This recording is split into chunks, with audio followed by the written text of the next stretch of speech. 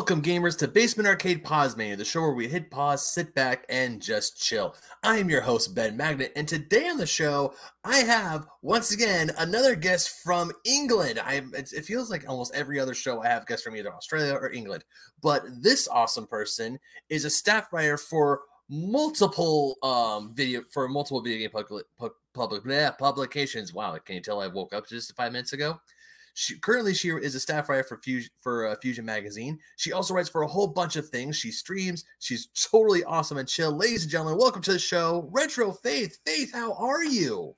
Oh, wonderful. Thank you. Thank you for inviting me. Of course. Thank you for coming on the show. So you are a video games journalist. You write for, right before we started recording, you say you write for so many different things. But before that, you also stream on Twitter. I almost said stream on Twitter. My goodness, stream on Twitch. Well, let's be real. The Twitter and Twitch, they both have the same first syllable, so it's like you gotta make sure they say the right thing. Yeah. And also, you are a diehard Sonic the Hedgehog fan. The biggest. Yeah, you're probably a lot. I mean, I'm also a big diehard Sonic the Hedgehog fan. But before we get into writing about game journalism, I want to talk about how did you get into video games when you were a little kid? I can tell you pretty much the time. So it was June 1991. I was about 7. I would have been 7, just turned 7, and I played video games when I was slightly younger. I think my older brother had a Commodore 64, and I played like a Pong machine thing. And so I knew what video games were, but they'd never really grabbed me. And then June 1991, I was in a shop in the UK called Boots, which is like a big kind of department store thing. And they had a Mega Drive kiosk with Sonic on it. And because I'm so used to sort of played the Commodore 64 a lot more, I grabbed this controller and started playing it. And something inside me just sort of ticked. But then it wasn't until that Christmas 1991, that my parents got me and my older brother a Mega Drive with Sonic 1, and that's it. From then on, as soon as I played that, I was in love. That was it. That was the moment where I knew as well that I'd always had video games with me. I fell in love with that little hedgehog that Christmas. Oh, that's kind of like me back in 1990, maybe 92 or 93, because my brother was born in 92. And where we were living, my next door neighbor had a Sega Genesis, and his parents got him Sonic 2. And that was the first video game I ever played. And I'm pretty sure that was the flashpoint where my parents can agree is like, this is the moment where I became a huge video game fan. Yeah. And also the bane of their existence for a while, because as a little kid, everything I wanted was related to Sonic. Been there all through the 90s. I mean, every time there was a new game released, I'd want it for my birthday or for Christmas. So Christmas 94 was a huge one for me with Sonic and Knuckles. Knuckles is my favorite character. Absolutely love Knuckles. It's a shame that my background, you can't see my Sonic collection. That's in a different room. But yeah, it's all about Knuckles. And that was it. I mean, I like all video games, but if it wasn't for Sega during those early 90s, I probably would never have got into computer games really, because the home computers at the time, they weren't really grabbing me. I was a bit young to have them and that, and as I say, the rest is history, isn't it? And I've had all consoles since then. Gone crazy. Yeah, I mean, don't be fooled by me wearing my Super Nintendo hat. This was actually just the first hat I picked off my thing. I was like, this works, because I have a Sega Genesis hat up in my closet right now. I'm not what's the word? No, I don't want to say poser, because that's too mean. Because I do like my Sega. I do love Sega.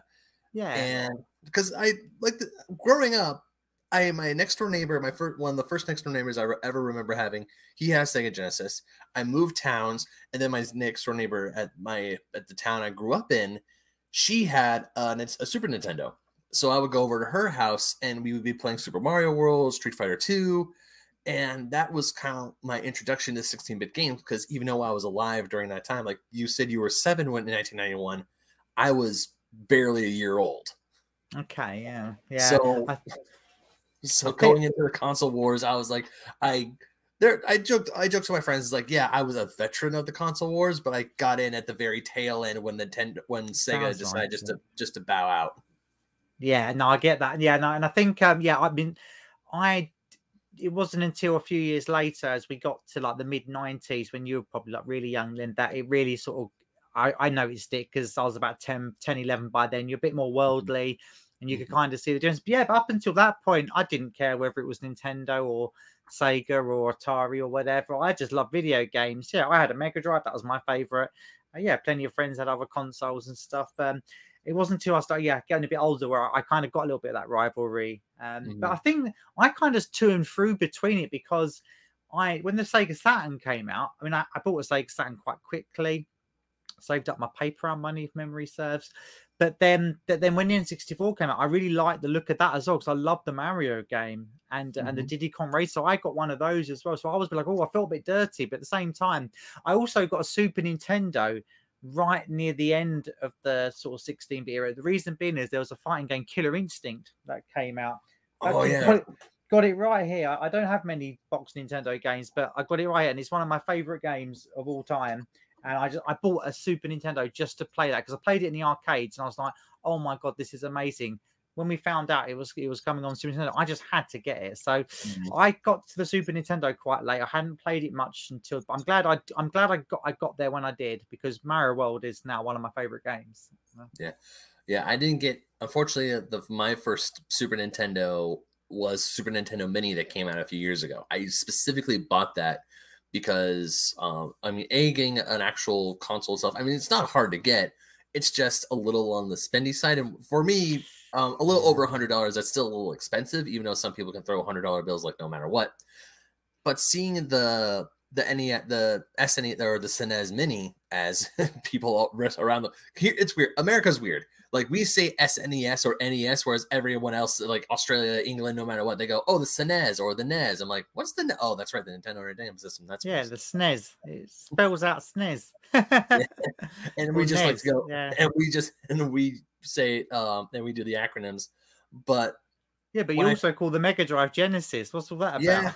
Yeah, you know, I forgot who I was talking to, but apparently, it's a trademark. There's a trade thing. Yeah, there's a company in America had a trademark for Mega Drive, and they had to go with a different name. So I want to say Al Nielsen of Sega, who came up, or who was, there was like other names for the Genesis, and I think another one was, I forgot what the other names were, but they were just all like bad names. And then we look at Genesis, I'm like, that works, I'll take that.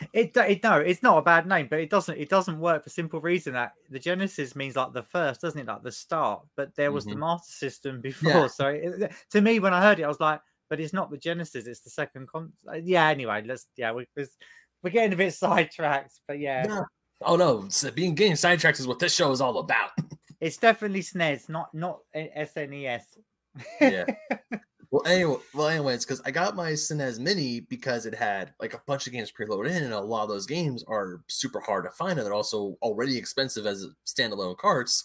And also, this one's gonna work on my HD TV, so I'm like, perfect. I don't have to worry about that. Yeah, brilliant. Yeah, no, those minis are awesome. I think that because I've never owned an NES either, so like plenty of friends had them, but I never really owned one myself. So yeah, when the NES Mini came out, I was like, oh, yeah, that's interesting, and got it on the Switch as well, so it feels good. But I only play Mario on it, if I was honest.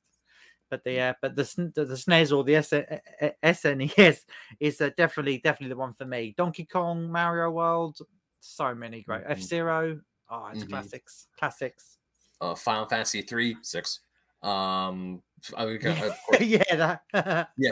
course, Secret of Mana. That was like the instant buy for me, because at the time I was only hearing great things about Secret of Mana. Like the circles I was in, they were just talking about, it's like, oh yeah, Secret of Mana, that's such a good game, we gotta play Secret of Mana. I'm like, what is this game that people keep talking about? I've seen a few screenshots, a few gameplay videos. I'm like, man, that looks really cool. And then I saw it at a convention once, and it was, I think at the time the standalone cart was over like $80 American, and I was just like, no thanks. And then of course here it comes out on the SNES Mini, and then the collection comes out on the Switch. I'm like, perfect. I have I have a way to play Secret of Mana now. Awesome. Yeah, you know those guys. I tell you, JRPGs in general, I'm not a fan. I'll tell you Mm. why. It's, you know, the graphics are nice and the music's good, but it's all, for me, it's just very menu, like menu, like you know. And I've never found one really that challenging. I've never played a JRPG and thought, oh my god, I'm stuck. It's always just, okay, we go here. I mean, I like strategy RPGs like that, you know, like Mhm. Fire Emblem or ones a bit more like that. But I just find all the Final Fantasies, all that Secret of Mana, all those type of games, I find them a bit boring. I know people be like, but it's like, and I'll tell you why. It's just because it's all about the story, isn't it? Because the actual gameplay is just tick tapping the same button on the menus, isn't it? You know, attack. Oh, it's your turn, attack. Your turn, attack. And I know people be like, no, you're simplifying it too much. But when you break it down, to me, there's not any skill to it. It's just pretty graphics with fancy spells and then a really good story. But for me, video games, I don't really care about story at all. I'm pure action. I'm an arcade player. You know, if there's a story in a game, I'm just pushing start and skipping it. Honestly, okay. I'm one of those. So for me, I know everyone's like, oh my god, Secret of Mana, and what's the other one they love on the SNES? There's another one, isn't there, that people just go crazy? Chrono Trigger. I've played all those games. I've played Final Fantasy, the 2D ones and the 3D ones. Every single time, though, I'm just like, okay, so what am I doing now? I'm fighting this people, and you just keep pushing the same button, menu, and for me, RPGs are more like Baldur's Gate, like Dungeons and Dragons, where there's a bit more strategy to it, where you place your troops and stuff. Right. That's for me. But yeah, I get why people like those JRPGs. I can understand why they like them. But for me, I always put my head above the parapet here, and people are like, oh, I'm not following. I've had people say, I'm not following you anymore because you said Chrono Trigger was boring. Ooh. And I'm like, but if you actually break it down as a game, there's not much going on here. It's just run to this town, fight some guys, keep pushing the same button in a menu. They die, go along again. Another, you see what I mean? But yeah, it's about the story, isn't it? That's what drags people in, and the characters and that. But yeah, so I'm sorry, I can't get excited about Secret of Mana. Oh no. I've told the story before, but as a kid, I thought games like Final Fantasy and RPGs, essentially like Final Fantasy, the turn-based ones, were boring. But at the same time, when I was saying that sentence, I was also putting like hundreds upon hundreds of hours into Pokemon, which was the exact same thing. Oh god, I hate Pokemon. Oh, I really don't like Pokemon. I know. I think the problem is, like, for me, it's like, I think there's two types of gamers, right? There's gamers that like, you know, Nintendo style stuff, which is like, you know, your RPGs, your Final Fantasy, and then there's people like me who like their arcade games, like Sega games, like Outrun, Streets of Rage, beam ups, those fighting games, shoot 'em ups, shmups. Because I tell you what, I've had loads of conversations with people that love Pokemon, and when I'm like, it's crap and boring, they're like, well, explain why. I'm like, because you're just doing the same thing over and over again. And then they say, well, what do you like? And I say, well, I like a shmup, but I've got to try and one credit it. Like, the challenge is to do it with one credit without dying. And they're like, oh, I've played those shmups. I just die in 5 seconds. Like, yeah, that's the difference. You want the story, like the Pokemon, collecting the Pokemon in a nice slow game. I'm the complete opposite. I want super fast, high scores, competitiveness. Like, you know, Street Fighter, I'm super competitive. Like, I was... back in the day, I used to like fight competitively. Before all this esports stuff, I used to go in for like competitive fighting game tournaments and stuff. So things like Pokemon and that just totally passed me by. It's just like, nah. I mean, you're not wrong on Pokemon. That's actually been a criticism of the games lately. Like, Brilliant Diamond and Shining Pearl just came out, and yes, there are some good quality of life improvements to that game, but it still is essentially the DS game, just with a shinier coat of paint on it and better online. Yeah, I mean, maybe not better online features, but the online features have been souped up a little bit more. I'll take your word for it. I've seen it. It's the remake, isn't it? I mean, I'll tell you what.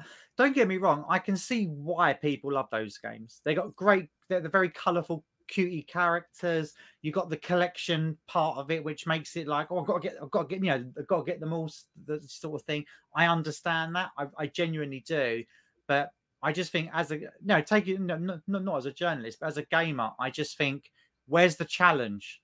Where's the skill?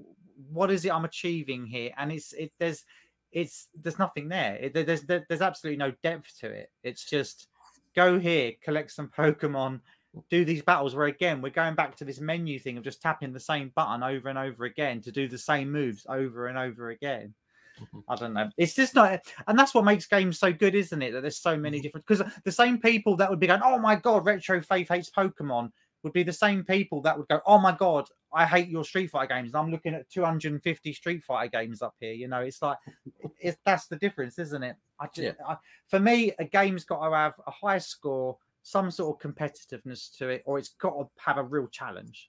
If the game lacks any of those, I'm kind of normally out on it. Which is why I miss a lot of RPGs, because I'm like, where's the challenge? You're just going through it's like a story, isn't it? You know, same with the Pokemon. You're just going through the story. You're not actually doing anything. Yeah. That's perfectly fine, because games, like any form of art, they're all subjective. You know, as a person, what you like. That's it. And you stick with that. And I think that's good. That's good.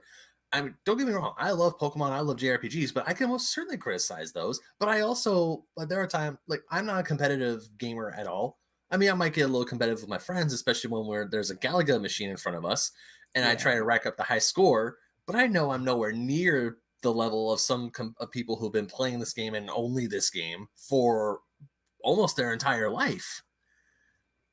But yeah, that's all. I mean, I completely understand that. If I were to push back anything on Pokemon, I would say that there are times where there is a bit of the skill in Pokemon is being able to think on your feet and how to counter the opposing trainer's Pokemon type advantage, because they can have a Pokemon of a certain type that is just wiping the floor with your team, and you're sitting there going, how am I going to counter this? I can use this Pokemon, do some chip damage, or I mean, that's the only way I would. I get that. But once again, if you don't like Pokemon, then I mean, you don't like Pokemon. Yeah, totally, it's not about not liking it.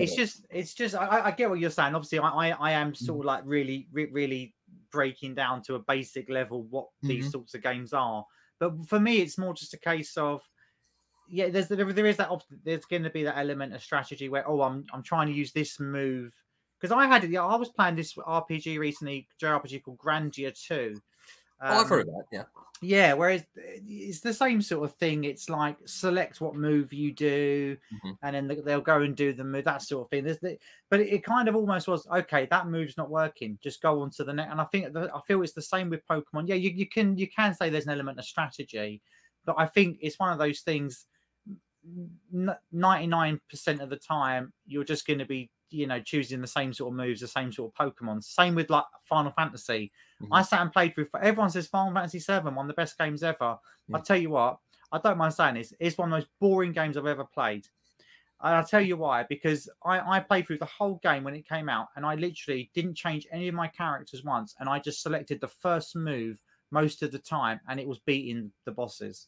And it was only when you got right towards the end, that last boss that takes ages, where you kind of had to really think, well, actually, that move isn't doing a lot of damage, so maybe I should mix it up. And I just felt that I wasn't really like in control of it. And same with the Pokemon. I don't really feel like you're really in that much control. It is more about the collecting. It's more about seeing the cute characters and that, more than it is about the gameplay. And, and I think that's what, like we're saying, it's also subjective, because people love Pokemon. I was offered a Pokemon game to review, right? And I said no. And people were stunned. They're like, what? You turned down a free Pokemon game? And I was like, yeah. And I'll tell you why, because I would have said it was shit. When I know it's not a shit game. But me, as the person reviewing it, I would have been like, this is boring. When I know that's not the answer. So it wasn't right for me to review it. Same as if someone that just specializes in JRPGs suddenly went to go and review a fighting game or a shoot 'em up. They'd be like, it's too hard. When really they just don't have that in their brain. Same with me in the Pokemon and the JRPG. I just haven't got that brain that says this is really fun when it is fun. Yeah, kind of like how, and we'll probably get into this later, but how when some game journalists were talking about how Metroid Dread was way too hard. No, it wasn't hard. They were complaining about it, because I love Metroid Dread. That right now, that's my game of the year. Yeah, I've played that. We played it. I haven't completed it. My boyfriend got it on his Switch, so nice. I played it enough to know I really liked it. And I wouldn't say it was too hard. I mean, it was challenging. I wouldn't say it was hard. I've certainly there were definitely times where I had to I had to really stop and think of what I needed to do. But other than that, but especially when because the Metroid has this thing because the Shine Spark in Metroid, because that was a thing in Metroid, Super Metroid, and in Metroid Fusion. There are times where just that Shine Spark just made me mad because you have to be really precise in your button inputs to make sure you go where you need to go. Get those robots with it. Yeah, and if you missed it by a few seconds, you'd missed your chance, and then they're on you, aren't they? The robot thing, yeah. Oh yeah, I cannot tell you how many times I had to stop and just like go, okay, you can do this. You can get this stupid Shine Spark trick down, so you can get that item and because Metroid Dread was the first Metroid I actually did complete 100% items the whole way through. Because leading up to Dread, I did play all the other Metroid games. I will not. I used a guide. I have no shame in saying like, look, I used a guide. Yeah, I read some of your articles about it where you were cataloging, playing all the Metroid games, and you said I remember there was one point where you're like, if I hadn't used the guide, I'd never have worked. And I had that with when on the Metroid on the original NES. I was the same. There was just a bit where for about 20 minutes I was like, no, I'm really stuck. Have I missed something? And when I did, do you know what? Screw it. I'll just look it up where I'm up to and try and work it out. And I looked on like a game FAQs, and like you said in your article, I would never ever in a million years have gone, oh, let's randomly lay some bombs in this completely random part of the level and randomly play. It was just like, how on earth did people work that out back then? It would have been complete fluke because there's nothing that indicates it. But yeah, so Metroid games, they're challenging. I think the problem with Metroid is that because the games are so few and far between, they've almost got like this kind of status of the holy grail of video games, and they are excellent.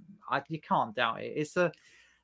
I think sometimes they're a little bit not overrated because they deserve their high scores because they're excellently made computer games. I sometimes think that though a lot of people think a little bit more about the series more than it's probably worth a little bit. But yeah, they're great games.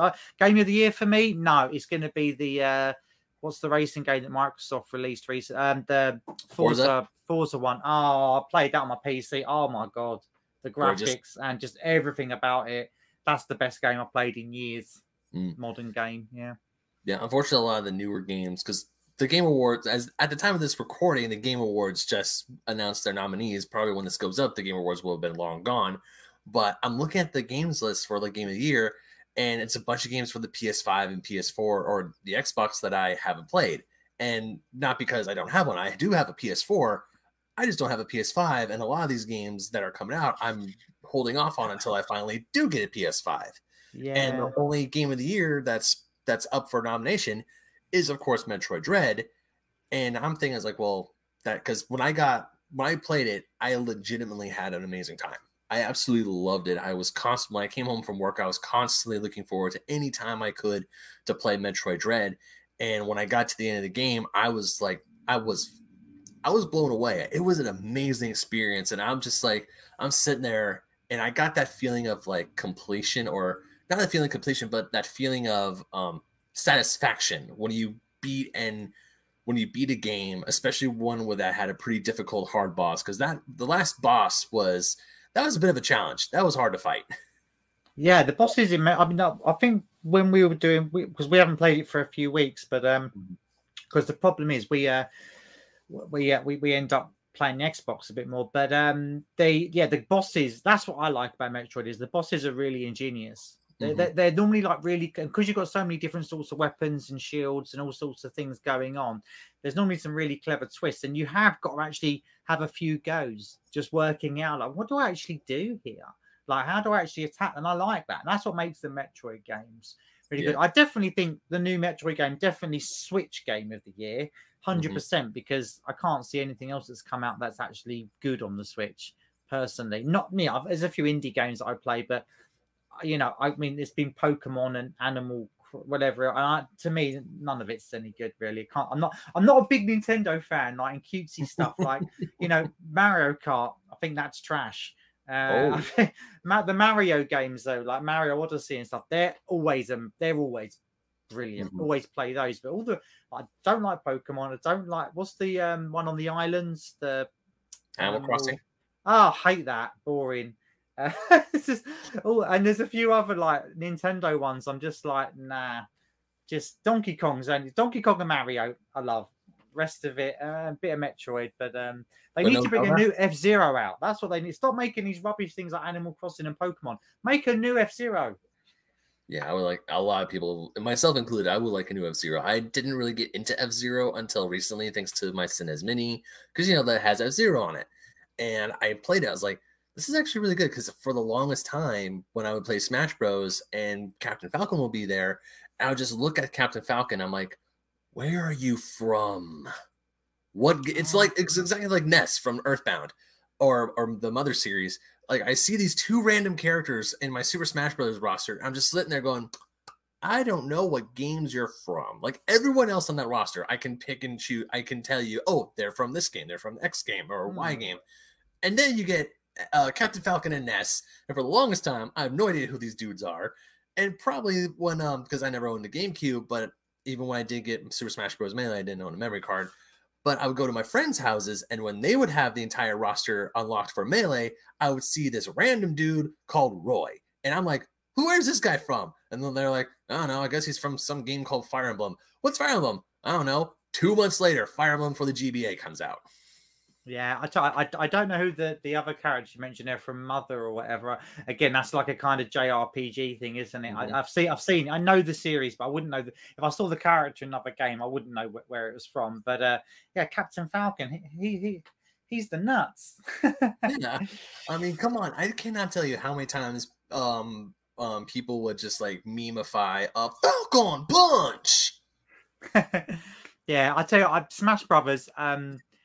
Again, people, people can be watching your show and think I'm just some sort of nasty person, but I think that's a trash game as well. I call it Super Trash Brothers. Again, do you know why? Do you know why? It's because I am a proper I mean hardcore fighting game fan, and people are like, oh, what's your favorite fighting game? And they go Smash Brothers. Like, it's not a fighting game. It's a party game. It's not a fighting game. There's no. Oh God, I hate it because I'm in these conversations and people are gonna have a really bad opinion of me. But it's like, but people will be like, oh, I love, oh, you, because they hear a lot of fighting games, like, you know, hardcore fighting games, King of Fighters, things like that, and they'll be like, oh, I love Smash Brothers. You ever play that? And I'm just like, oh God, no. And when you try and explain the reason why Smash Brothers isn't really a fighting game, they're like, no, but you fight people, and it's like. Yeah, I get that, but you know, it hasn't got the combination, it hasn't got the skill level.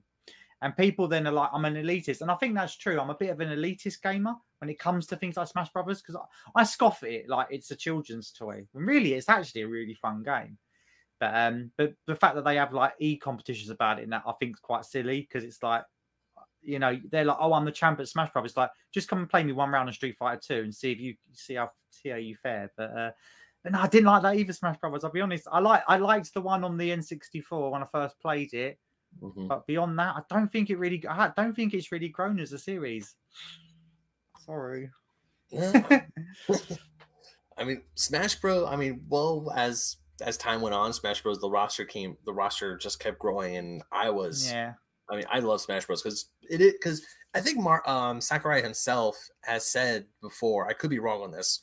But he said that Smash Bros. Is kind of a party game because it's like Mario Kart, Mario Party, or like when you go to a friend's house and people bust out a Nintendo game or a Nintendo console, I can guarantee you like 9 times out of 10, one of those 3 games is in that person's library, be it Mario Kart, Smash Bros, or even Mario Party, because from the Nintendo 64 onward, it had at least 4 controller ports. Or even the Wii U or the Wii had 4 controller ports, and for the Wii U it came with an adapter so you can put controllers so you can do 8-player Smash.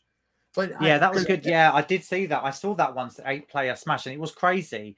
But yeah, no, I mean, don't get me wrong, I like Smash Brothers as a game. I kind of feel it's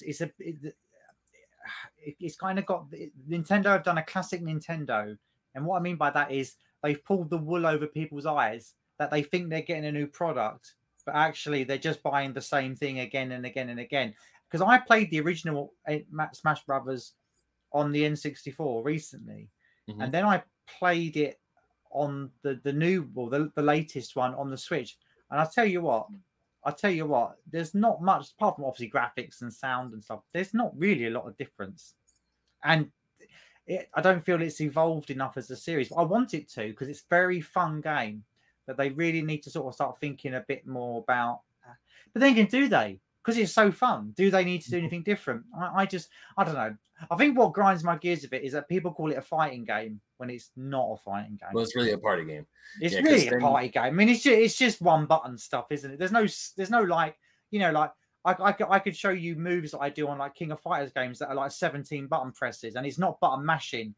It's coordinated stuff with timing, holding buttons down. It's like there's none of that in Smash Brothers. And I've had arguments with people actually about it. Like, no, Smash Brothers is a fighting game, and I'm just like, it's really not. Have you ever actually played Guru Mark of the Wolves?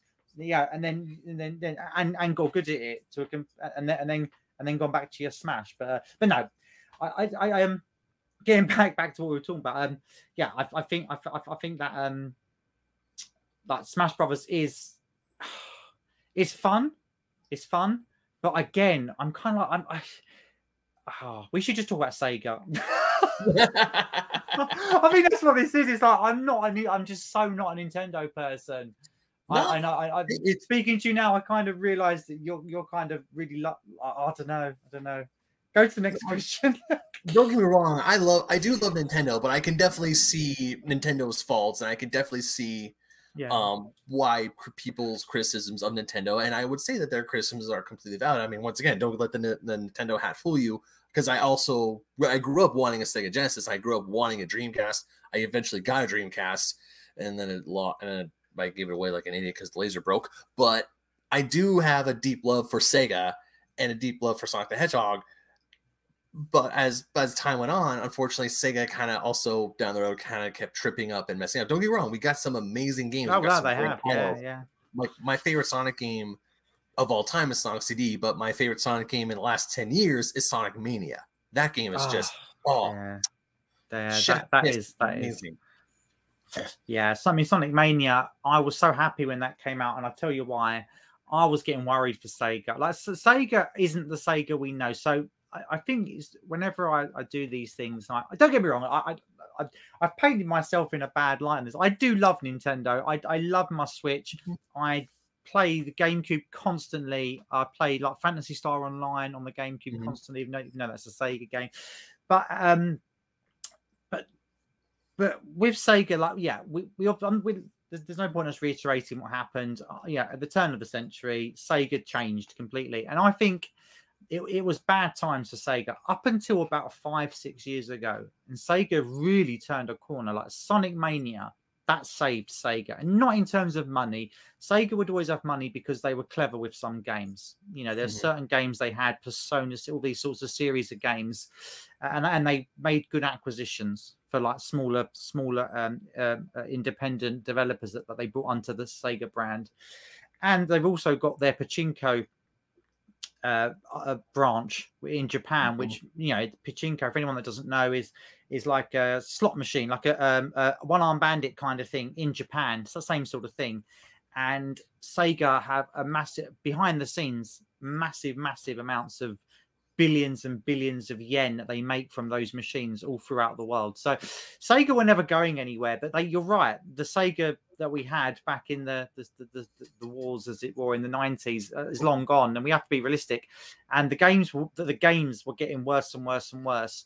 And I was really, really worried when they announced, you know, the new Sonic games coming out, because I was like, this could be the final nail. But and it turned out to be true. The 3D game was a load of trash, but then Sonic Mania was absolutely brilliant.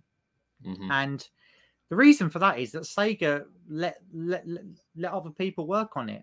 You know, for the first time ever, Sonic Team weren't doing the Sonic game, first time in a long time. Yeah. And the Christian Whitehead headcanon team has done an amazing job. And let's hope that whatever comes out next is going to be just as good. But it was nice to see Sonic back to his best. And it was great to see Sonic like in things like Mario Sonic Olympics. I thought that was great. And it was nice to see Sega kind of, you know, go, yeah, do you know what? Let's do this with Nintendo. They could have gone the opposite way and said, no, you're still our rivals. And really, Nintendo are far and away way above Sega in terms of everything. But Sonic Mania. I mean, I could talk about that forever. It's probably one of the greatest comebacks of all time in video gaming. one of the greatest comebacks. I mean, one of the things about Sega hiring Christian Whitehead, who made fan Sonic games, they hired him first to do the Sonic CD port to iOS to iOS and Android. Which I'm not gonna lie, the Sonic CD port is how I actually finally, after 20 plus years of loving and trying to beat that game, finally beat it. Was on my phone. Did you do it? Did you do it with the good ending? Yep. Oh, that's all right. I got all the time stones. I destroyed all the machines in the past. I got them all. Yeah, it's tough to do that. You know, it's actually quite a tough game to do all that. Yeah. Oh no, when I was a kid, because when I first played Sonic CD, it was on my Windows 95. And I could not for the life of me, no matter how hard I tried. And this was back when I was in kindergarten. So this was 1996 when I was playing this game. I could not get past Metallic Madness Act 2. And in Sonic CD, there are 3 acts to a level, kind of like Sonic the Hedgehog 1, where I'm trying to get where I get to Metallic Madness. I'm able to get through Act 1 okay, but Act 2 was the bane of my existence. It was the one roadblock that I could never get past, and it always bothered me.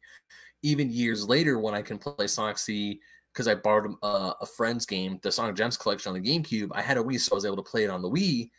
I still couldn't get past it. I couldn't do it. I don't know why. I was an adult. I was a teenager at this point, so I'm sitting there going, okay, I've beaten video games before. I've beaten Sonic Adventure God knows how many times. Why can't I not get past this stupid level? I could not beat it until finally I got on my phone and I just said, and once I said Metallic Madness Act 2, I'm like, okay, I can do this. And I finally beat it. That's mad. Yeah, I mean, it's a strange level to get past that.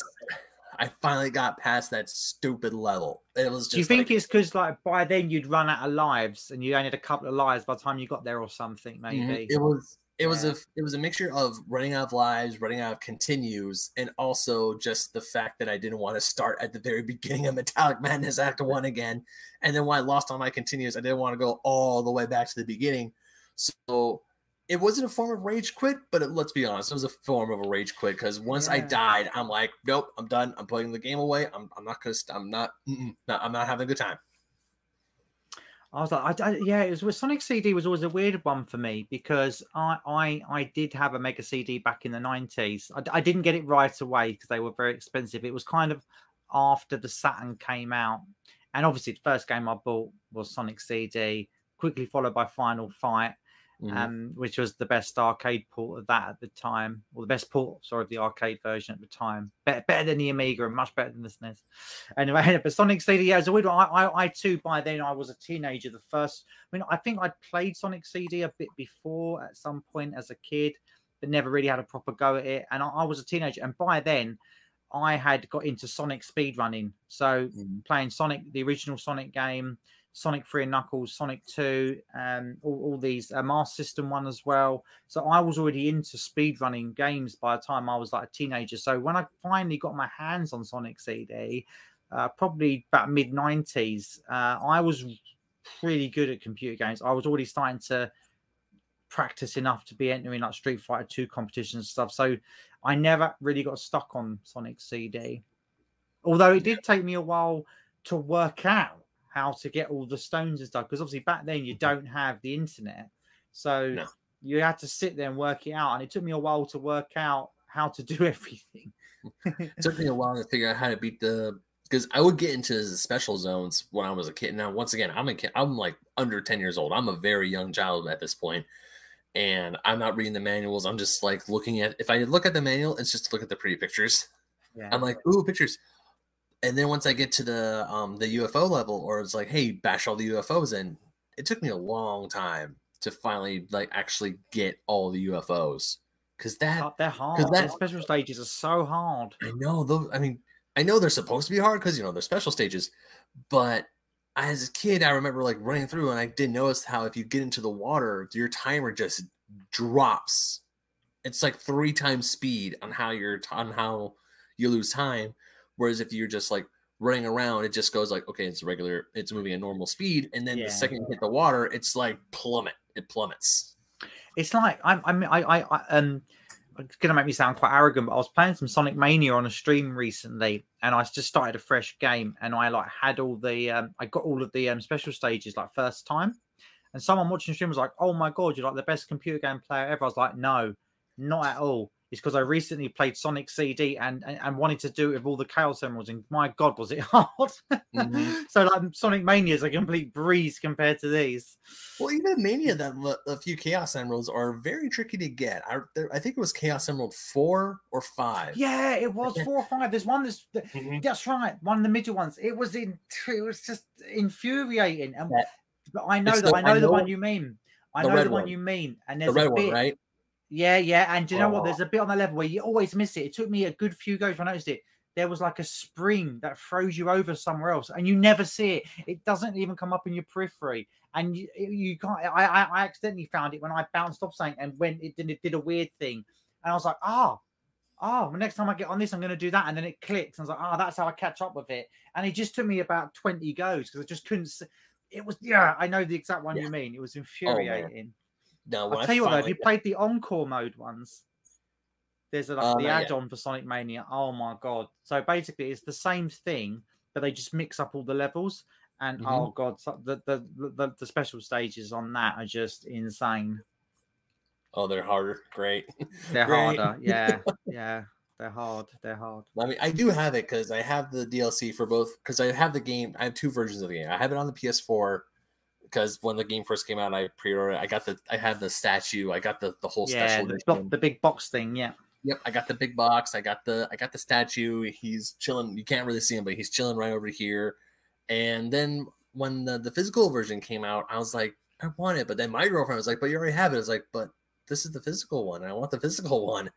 And then I finally caved and I found a good copy of the physical one on eBay for the Nintendo Switch. And it came with the art book and everything. So because I wanted it for the art book and because it has a reversible cover. Okay, yeah, I like the reversible cover. Yeah, I know. Because obviously being a massive Sonic collector, I've got most of those now. I forgot about the reversible cover. Yeah, I like. Yeah, the one I got one from Japan, so it's got the really funky colors. That's one of my favorite Sonic games in my collection, actually. Yeah, I always love it when games have reversible covers like that because it's like, hey, look, even different art. Because all my God of War games that I own, they have reversible covers, and I always like take it out and flip it over. Like I remember when I got Doom for the first, like Doom 2016, when I got that game, I didn't even know the game was coming out until one day, my Game Informer magazine showed up on my house, and on the front cover was Doom. I'm like, yeah, it come out of nowhere. It was one of those big games. It just comes out of nowhere. You're like, what? And and at that point, I thought I was pretty decent into the gaming sphere. I'm not as much deep in as it now, obviously, but I go to my mailbox and I see Doom. They're bringing Doom back. I read that whole. I think I must have read that article like 3 or 4 times just to be like, oh my god, what's going on with Doom? I pre-ordered the game, and once I got the game, and I opened up the case, and thankfully PS4 cases they're a little see-through with the plastic, so I saw it was a reversible cover that was an homage to the original. Like, oh my god! Oh, I was on cloud 9. I was having a blast. I absolutely I even bought the soundtrack. It's on my phone. It's a really good game as well. So you're like triple winning here. You've got reversible covers, you've got Doom, which is always cool, and it's actually a really good Doom game. One of the best ones. It's a killer soundtrack. Yeah, and when the game, and I just love it because right when the game starts, it's just like classic Doom. You wake up, there's a gun in your hand, and you're just told to shoot anything that moves. Yeah. There's no story here. Just go and kill things. Yeah, you're in hell or something. Who cares? We'll work it out later. Just go. Here's a key card. Go through that door. Go kill. Here's a big gun. I love it. That's game. See, for me, that is gaming. Oh man, Doom 2016 was so good. I mean, don't get me wrong. Yeah. I love Doom Eternal, or loved Doom Eternal, but I still technically haven't beaten Doom Eternal yet because there's this one part near the end game where it's a platforming where you have to do like a bit of a trick shot where you have to jump, shoot a thing to open a door, and then dash through it before it closes. And then do the double jump thing. Yeah. I know that bit. There's a few bits like that. Actually, after that one you're talking about, there's a few more of those. Oh, great. Yeah, they really ramp it up at the end of that game, Doom Eternal. They're literally like, here, screw you, gamers. You know, just have something really, really. But that's all. I don't know if you I remember the original Doom games. They were just like that. Do you know, you were casually going through, going, "Oh, that's right. There's 30. Say there's 30 levels of the original Doom game," and you're like, "Oh, this is pretty easy." You get to like level 25, and you're like, "Yeah, this is all right." And you get to level like 26 or 27, and suddenly it goes from like you're literally just. It takes you like a month to complete it because you just can't work it out. Yeah. It's a typical Doom game where it's all pretty casual up until a certain point when it just goes click. A bit like I'm playing a game completely different to Doom, but Super Monkey Ball Banana Mania. It's like the new one on the Switch. Yes, luckily Sega sent me a copy to have a look at, and nice. And I was like, okay, I'll give it a look because I'm a massive Super Monkey Ball fan. I really love it on the GameCube. I'm a massive fan, and exactly the same. Like, yeah, it's quite a hard game anyway, but it's pretty easy. You're slowly going up. Okay, it's getting a little bit more tricky. A few levels, like okay, you know, and then it just goes kapoom. The difficulty, and I'm now stuck on. I got like say I think there's 100 levels to complete. So I got through the first 70, going, oh, actually I'm doing all right at this. I've only got stuck a couple of times on a few of them. Now I'm on like this level. I've been stuck on it for about 3 days. It's just the difficulty just ramps up. I love games that do that. It's like when you get to the end of the boss on Street Fighter 2, and like it's all been pretty easy up to that point, and then you just keep dying. I love that. Or it's like how you're able to get to Akuma in Street Fighter 2, where it's like, oh, it's not M. Bison, and then it's like, okay, cool, M. Bison, and then all of a sudden, and then Bison's floored, and you're like, oh my god, what happened? Yeah. Bison's been taken out. Who's this guy? He just sucker punches M. Bison, and you're like, and you're sitting there going, who's this guy? And I remember that in the arcade. One of my friends, because you have to, when we first, because it was just before. Because Street Fighter 2X, if memory serves, came out literally about a month before Street Fighter Alpha, which is where we first had Akuma as a story. And we're playing this new Super Street Fighter 2X, thinking like, why have they released another one of these? It's just the same old crap. Excuse my French. Just the same old stuff over and over again. And then we knew why, because there was Akuma, and it was just like, oh my god, it was just amazing. And he's really hard.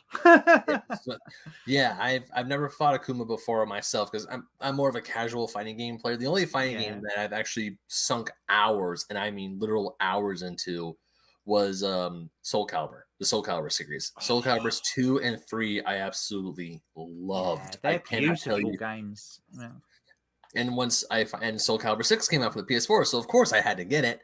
And I'm just sitting there replaying Soul Calibur. I'm like, this is home for me. I absolutely loved I still love Soul Calibur. I cannot get enough of Soul Calibur. I like fighting games with big ass swords because I like a lot of fantasy games. Like I do like a lot of JRPGs because a lot of them have these big giant swords and these awesome feats of strength, and they just look really cool to me. They do, yeah. Like I remember, if you're going back to the Final Fantasy, the Cloud with his huge sword, it is cool. I can see why people love them games. I really can. They are very cool. Yeah, I remember I was playing Soul Calibur with my brother one day, and it was like Siegfried and Nightmare. I'm a Siegfried main, and we're just like going at each other. And my brother just looks at me. He's like, I know this is a video game, and video games aren't real and all, but if this were real, I'm pretty sure he can't lift that sword. Yeah. I'm pretty sure that if anyone just got hit with it at like maybe 30% power, they would just instantly die. Because Siegfried's sword is as big as he is, practically. It's like, I know, but isn't that what makes games so wonderful? That you can just go into an imaginary world, and we were speaking at the start of this about how you got into gaming, and I think a lot of it for me is just an escape. It's like the real world is a really horrible, nasty place sometimes, and this morning, I tell you, I don't mind saying this to your viewers, I've been a bit down recently, right? Nothing major, nothing bad, just the usual winter blues and COVID's affecting the world, the usual stuff, nothing that makes me special, but feeling a bit down. And this morning I was like, what's going to make me feel better? I'm going to sit here. I'm going to play Sonic 3 on Knuckles. And then after that, I'm going to...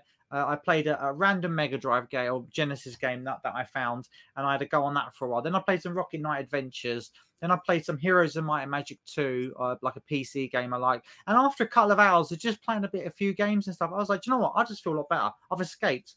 all that stuff that was making me feel down. I've now repurposed all of that into imagination and wonderful stories and lovely graphics and colors and sound. And you know, the world's not such a bad place anymore. No, that's exact. So earlier you talked about Animal Crossing. Like, once again, to each their own. Last year for me, Animal Crossing was the game of the year, only because, well, not only because a lot of people love that game. It's a chill game. It's a game that I feel that for people who don't want the fast paced action, but they want to get into video games, it's a perfect game because there's no one to fight. It's just you and that feeling of, hey, I am able to pay off my debt, because Lord knows, especially me being a college student or a former college student who's in a lot of student debt right now, that's like the best feeling world and something I may never do. Yeah, no, I get that. I think for me, a chill game would be okay. Yeah, so let me retract a little bit. Like the Animal Crossing thing, I was probably being a bit harsh. Like, you know, it's not a rubbish game. It's just, yeah, each to your own, that sort of thing. Yeah, it's just not my kind of thing. I just personally, I find it a little bit boring. But for me, that the version of that, like the chill game, would be something like SimCity.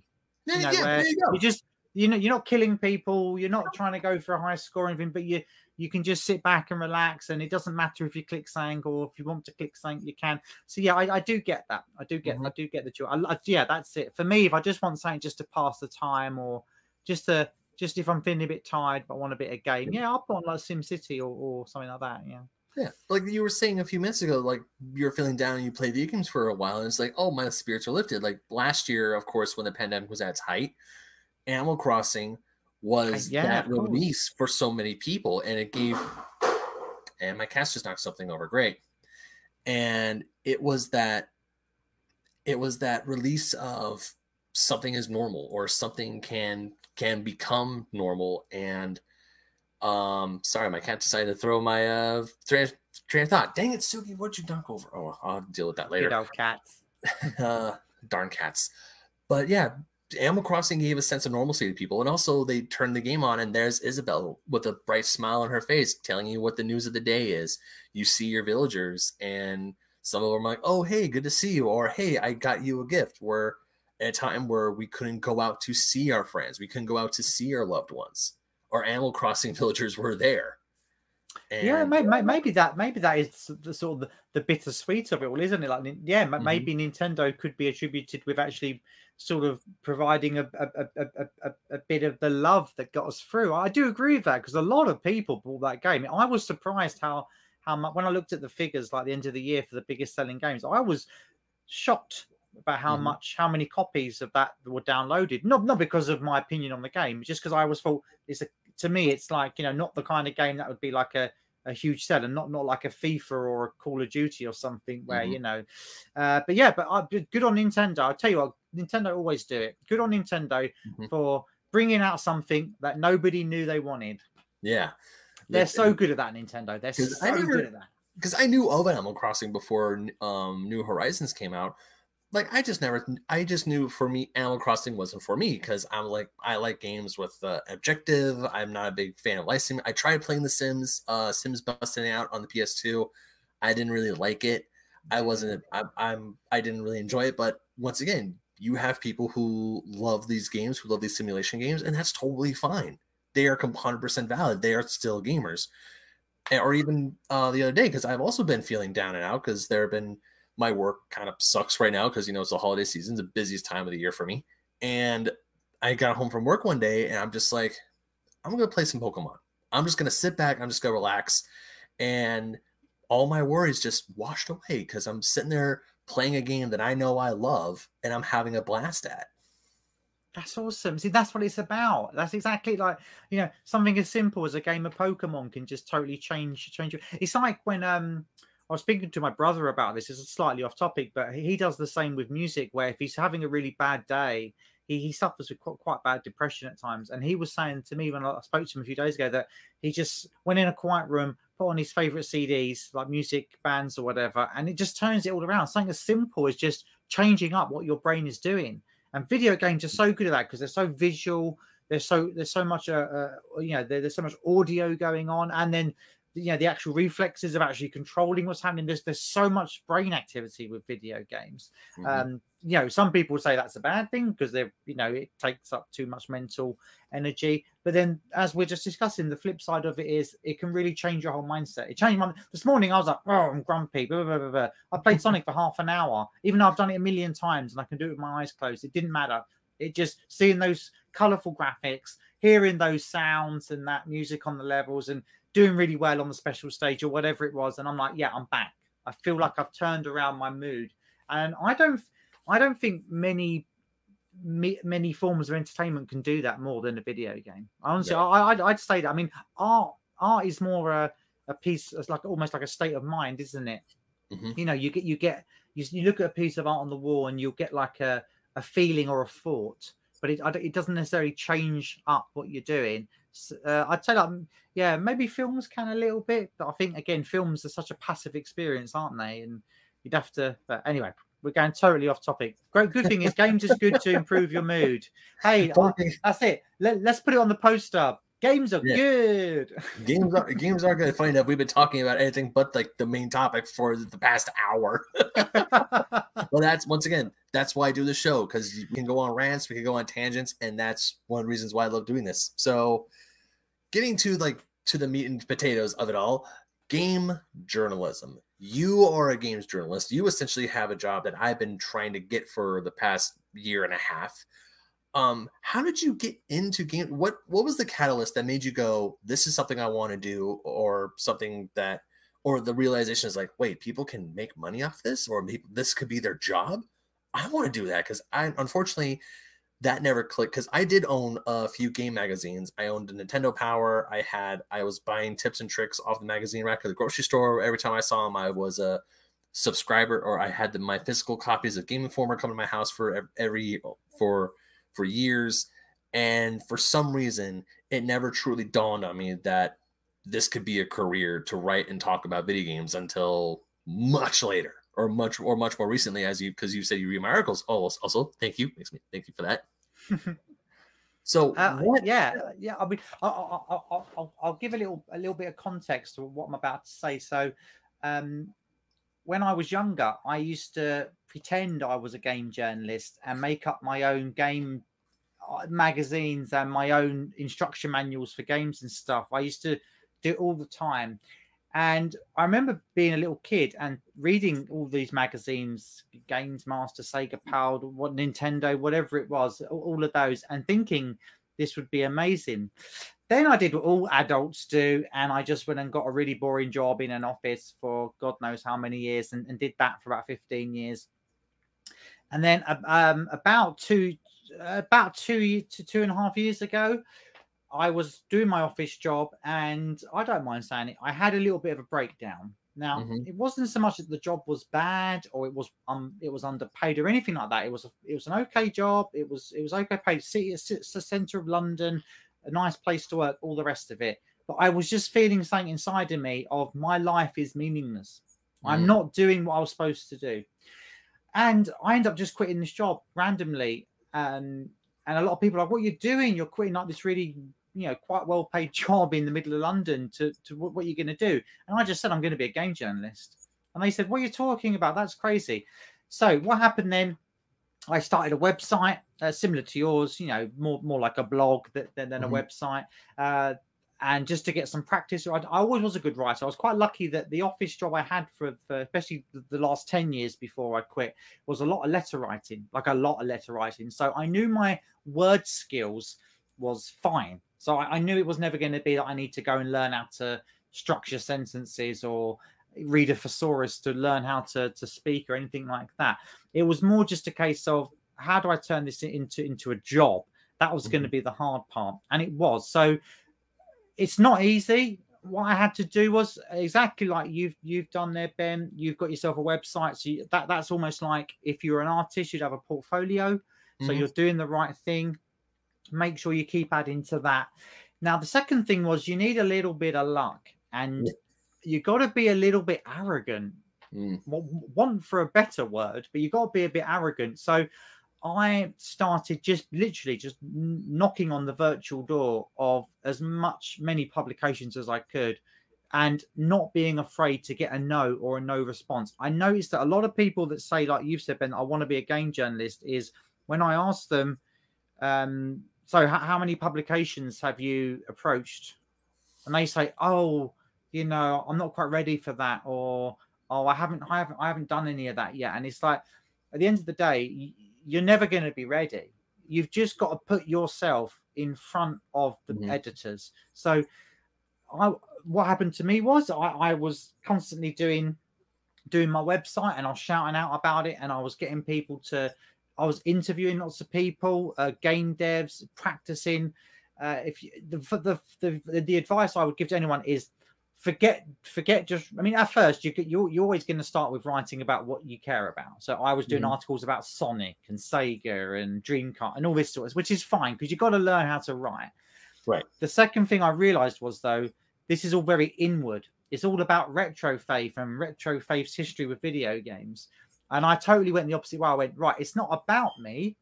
And when I started looking at what the journalists do, not so much just game journalists, but journalists in general, what do? They tell people stories.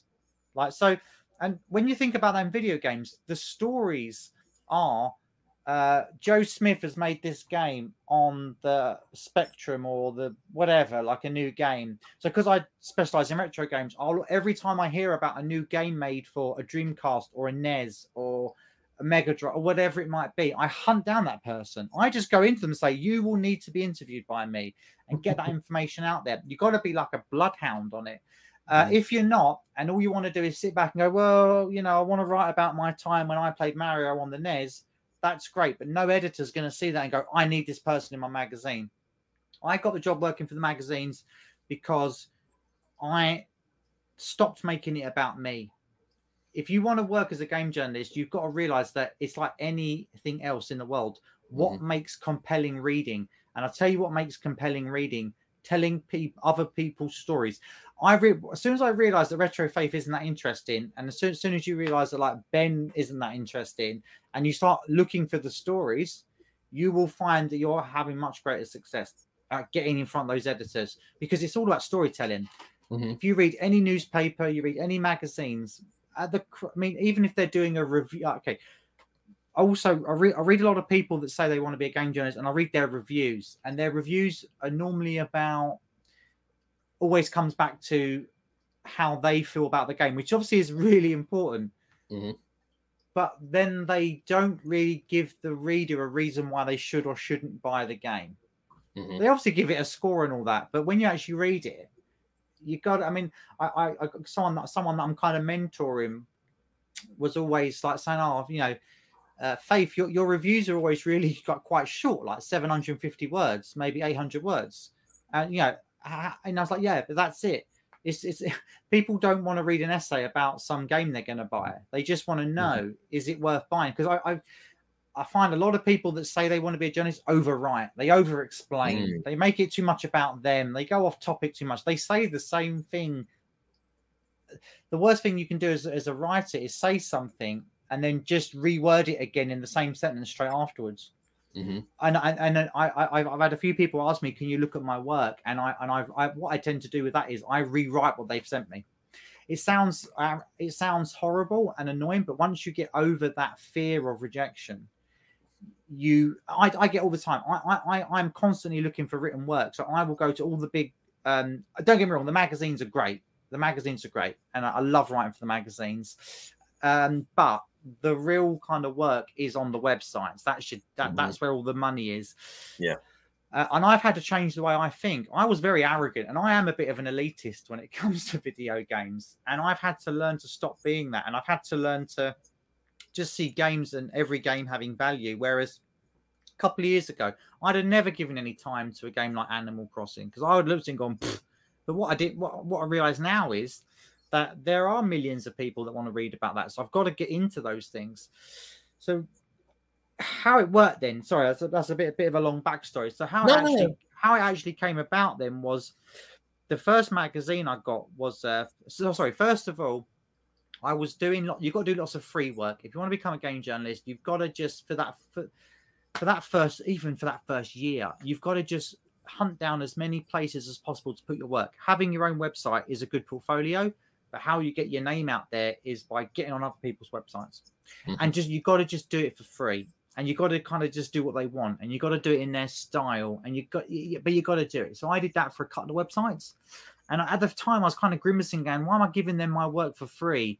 But really, what it came down to then was that an editor for the Fusion magazine that I write for, then they contacted me and said, "We've been seeing your work around, and we've just seen your website, which everything tracked back to my website." And they said, "We've just read a few articles, and we want you. We want Retro Faith, like the person, the brand or whatever, to be in our magazine right for it." And that's how it started. And then since then, another person said, "Oh, I've been reading your articles in Fusion magazine. Do you want to write for our magazine?" And you got to find that first run on the ladder. And it comes just through being persistent and you don't know how many times, especially when I first started out, I was asking to speak to people in games companies and they wouldn't even reply. Now, after persistence and making sure that, there's a way for them to see that I'm doing quality written work and I could do something for them. And that's my next point. Not only have you got to really think about not making it about you, because I read a lot of your articles, Ben, and I love the way it's written, but you'll notice it after what I said, a lot of it's about what you're doing, what your history is, but this isn't about you, but what I'm saying is that's not what's interesting. What's interesting is the history of the game, or the person that made the game, or the actor that done the voice for the character, or whatever. And that's where you've got to get to. The moment I stopped writing about me and what I care about, or what my history is, and started writing about other people's stories, everything started coming into place. And your articles are just better quality because because when we're writing about ourselves, let's be honest, we all love ourselves. We could write about ourselves forever. When you write about someone else, you really can make it concise, and you write exactly what it is that's going on. So my top tips, if you want to be a game journalist, is you just got to do the hard work. You just got to email every single website under the sun, every magazine, and you've got to do some work for free. But it's just how it works. It's just how it works in this industry. The second thing is, don't make it about you. You are not important. What's important is the story, and make sure you get a quote if you can. For every news story I do now, I make sure I get the person that's made the game, or the company involved with it, or whoever, an expert in that genre of game or whatever, to try and give me a quote. It brings it to life. The third thing I would say, and this is where it really comes down to it, is don't be scared of rejection. I was always worried. If a year and a half ago someone had said to me, "Faith, you're going to be writing for video game magazines and getting paid for it," I would have gone like, "No, that's impossible," because I was too scared. I was too scared of people saying, "No, your work's crap." And you know what? My work might be crap, but it doesn't matter. As long as you take that on the chin and listen to what people say, you will grow and get better and start. And do you know what? Just talk to everyone that makes a publication, everyone that runs a website. Just get chatting to them on the Twitters and the Facebooks. There's so much access now. You've got to go for it. And the last thing, the very, very last point I'll make on this question, because I've been babbling on quite a lot without being particularly coherent, which is strange for a journalist. But the last thing I would say is you've got to be patient. It's not going to happen overnight, and it is hard. And especially like yourself, and you've got a full-time job and you're trying to do this. Have a plan, and just follow through with that plan. And like if you say you're going to get an interview for someone, just do it. Write it up quickly, get it out there, show them what they're doing, and I suppose that's it really.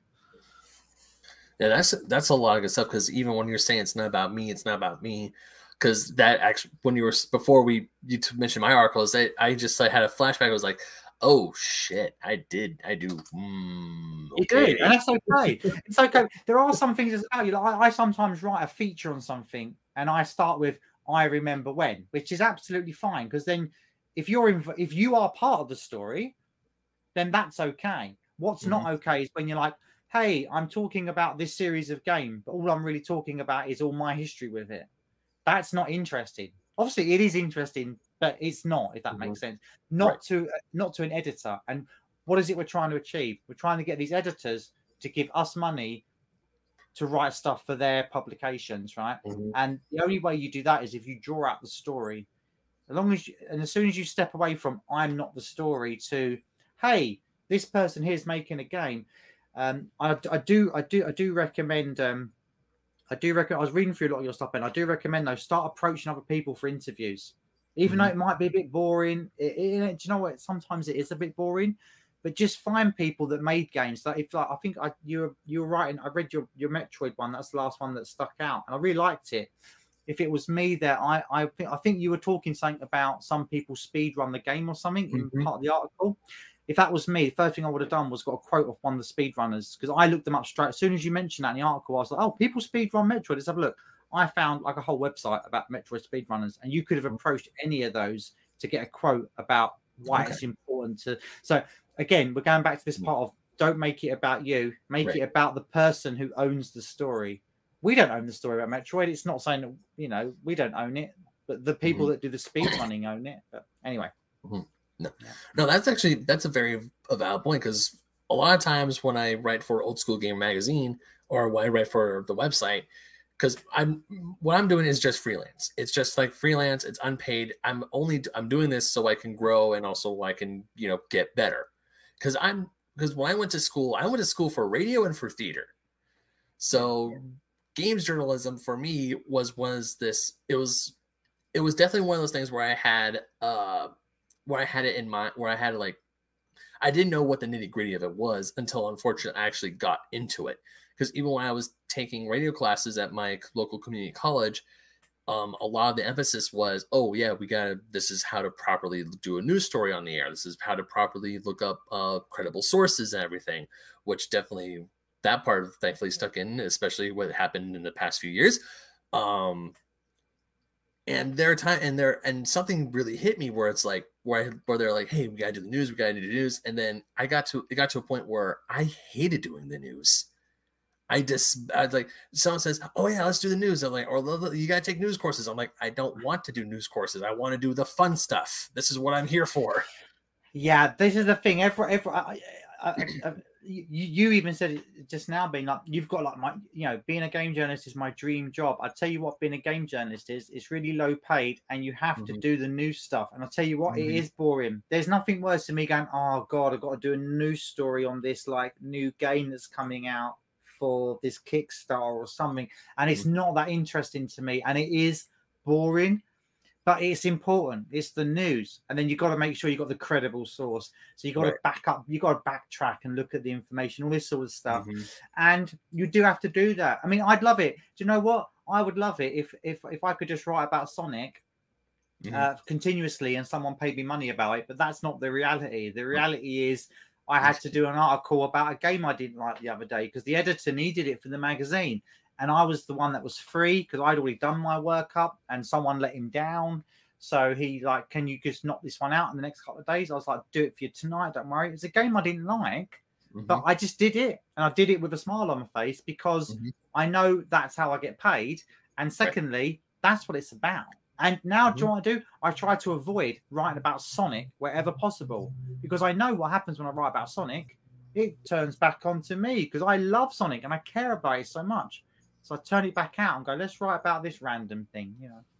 I should probably find a game that I'm not really, or a game series, because, okay. Earlier you said about how people say, oh, they want to be game journalists, but another thing, especially me growing up, I don't know if it aired in the UK, but are you aware of G4, like X-Play, Attack of the Show, shows like that? We had Games Master, so yeah, definitely. Okay. Yeah. Okay, because back in so here in America, we had the station called G4. It just recently came back, and that was essentially the video game channel in a sense, where wow. A lot of we didn't have a whole channel. That's amazing. Well, it wasn't all video games all the time. They had a bunch of other pop culture stuff. They had a few other variety shows, but there was one show on there called X-Play, which was a video game review show. I mean, they would do skits and they would do review. Like, I remember my brother and I, for a good 3 years, we would like constantly run straight to the TV whenever a new episode was on when they were at E3 or they were at the Tokyo Game Show. And there were games that we bought because they gave those games amazing reviews. And there are games we bought, and then when they showed up in X-Play, we were kind of scared and we were holding our breaths like, okay, how do they think about this game I really like? And even then, when you're an impressionable 13, 14-year-old and you're watching these shows, you think, oh, they must have the greatest job in the world because they get to play games all day. We don't know what the nitty gritty is like, because later on they would do interviews and they say, yeah, I mean, we get to play video games all day, but unfortunately there are a lot of bad video games that we have to play and we have to review and we have to write about. And of course, everyone's views is different. Like earlier when we were talking about, like, you despise, or okay, despise might be a strong word. You don't like Pokemon. I love Pokemon. You don't like Super Smash Bros. I like Super Smash Bros. We both love Sonic, which was cool. We find common ground. But once again, what I might say is good and amazing, your views might differ, and of course, the same might be the same for vice versa.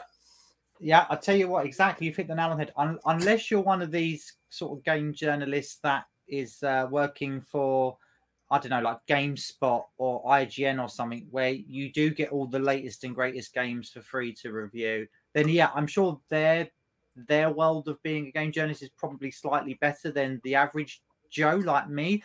Do you know what? In the last 2 years, I have reviewed so many crap indie games that I've literally played for 5 minutes and said, this is trash. And if it wasn't for the fact that I then had to make a YouTube video about it, write an article about it, do some sort of promotion on Twitter and Facebook and all that, and spend loads of time with the game. If I had just been playing it for 5 minutes and I was a gamer, I would have gone trash, yeah, and never played it again. But when you've kind of been sent a game and you've got to do it for a magazine or for a website or whatever it might be, and you've got to sit there and actually play it and complete it. Well, you know, you don't always complete it, but get far enough that you know what's going on. And yeah, that is like you said, behind the scenes, being a game journalist is sometimes really tough. Like I've got, I'm not going to spoil it, but I've got an indie game at the moment. I'm like, oh, started playing it like a little bit today, just for 10 minutes, just to make sure it worked and stuff. And I was like, oh God, this is so trash. But I now need to review it for this publication. And it's like, damn it, I can't get away from this either. And that's the other thing. To be a good game journalist, you have to show all the bad stuff as well as the good stuff.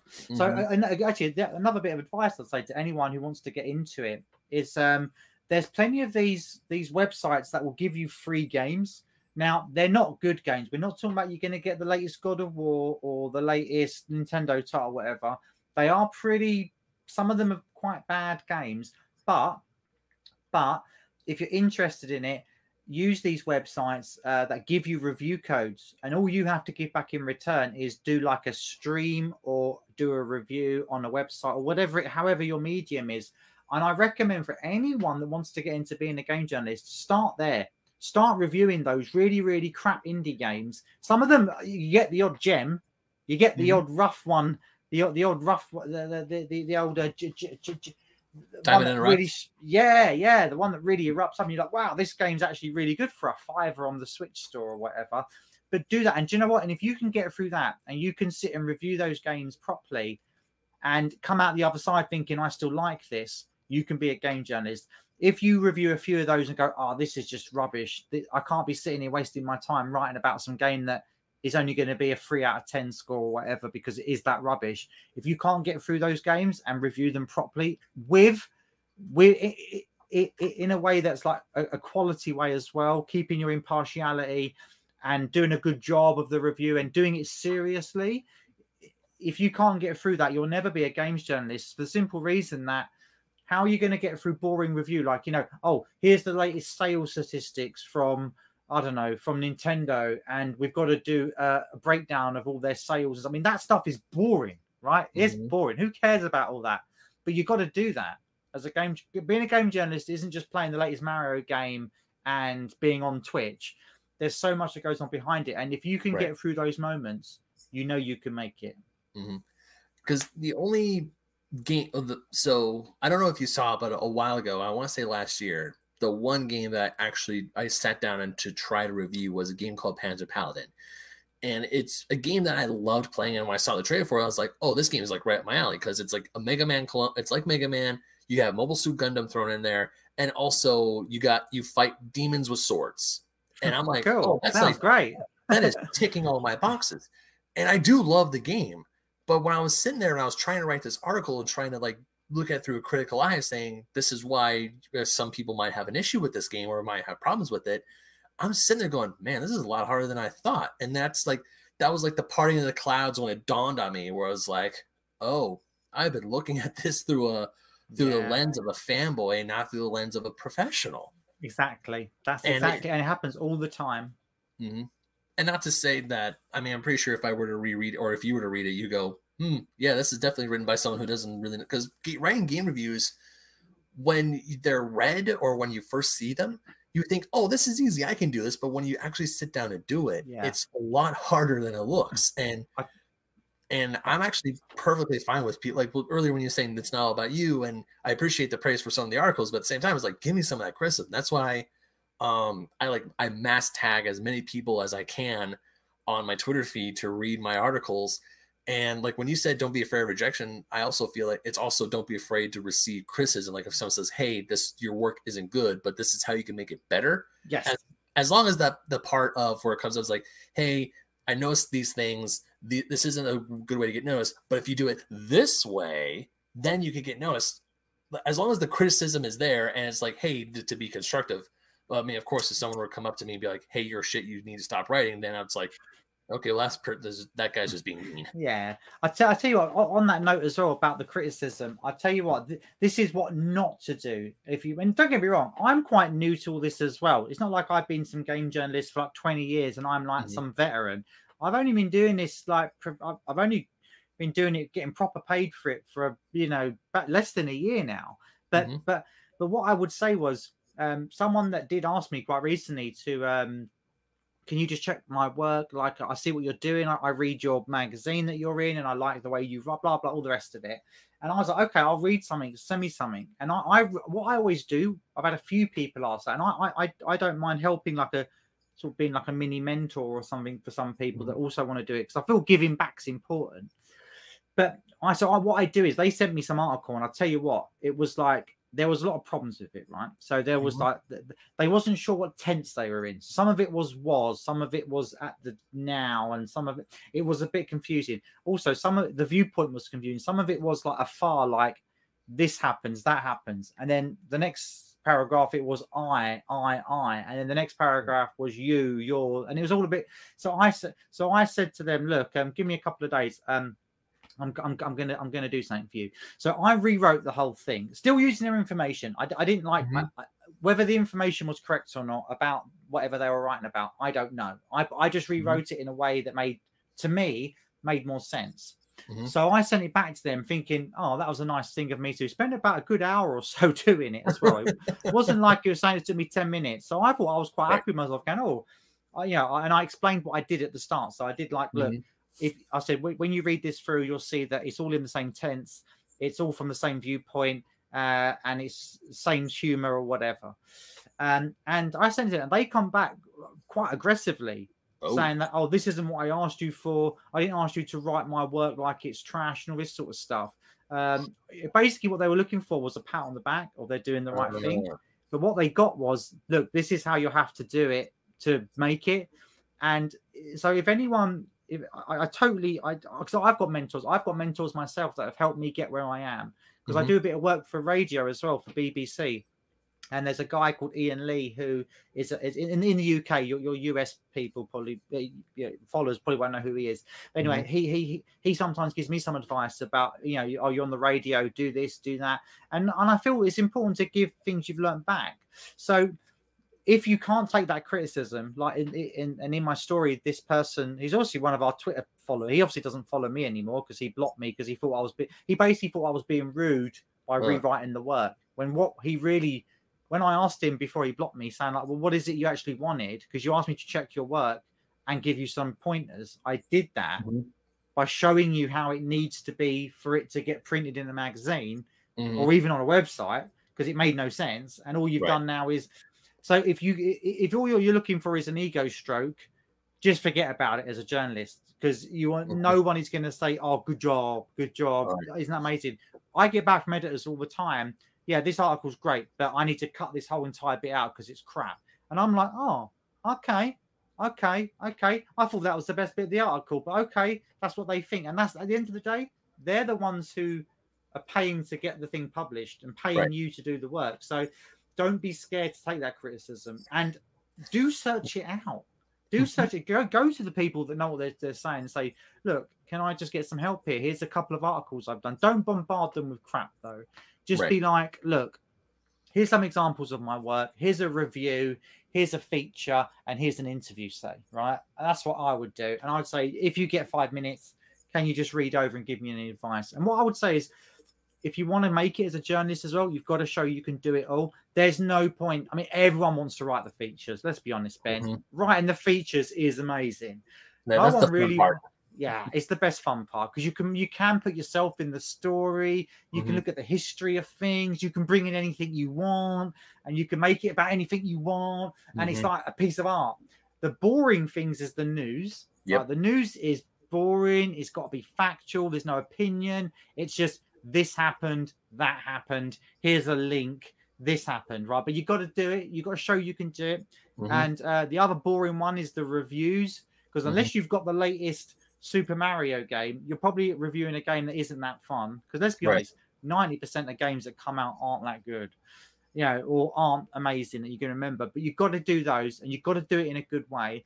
And the fourth thing is do some interviews. You've got to show the editors that you can do it all. So if they say, "Hey, I was chatting to this old guy who used to be at Sega in the 90s, and I think if you had a chat with him, he'd be perfect for you to put an article together." You've got to have the skills right there.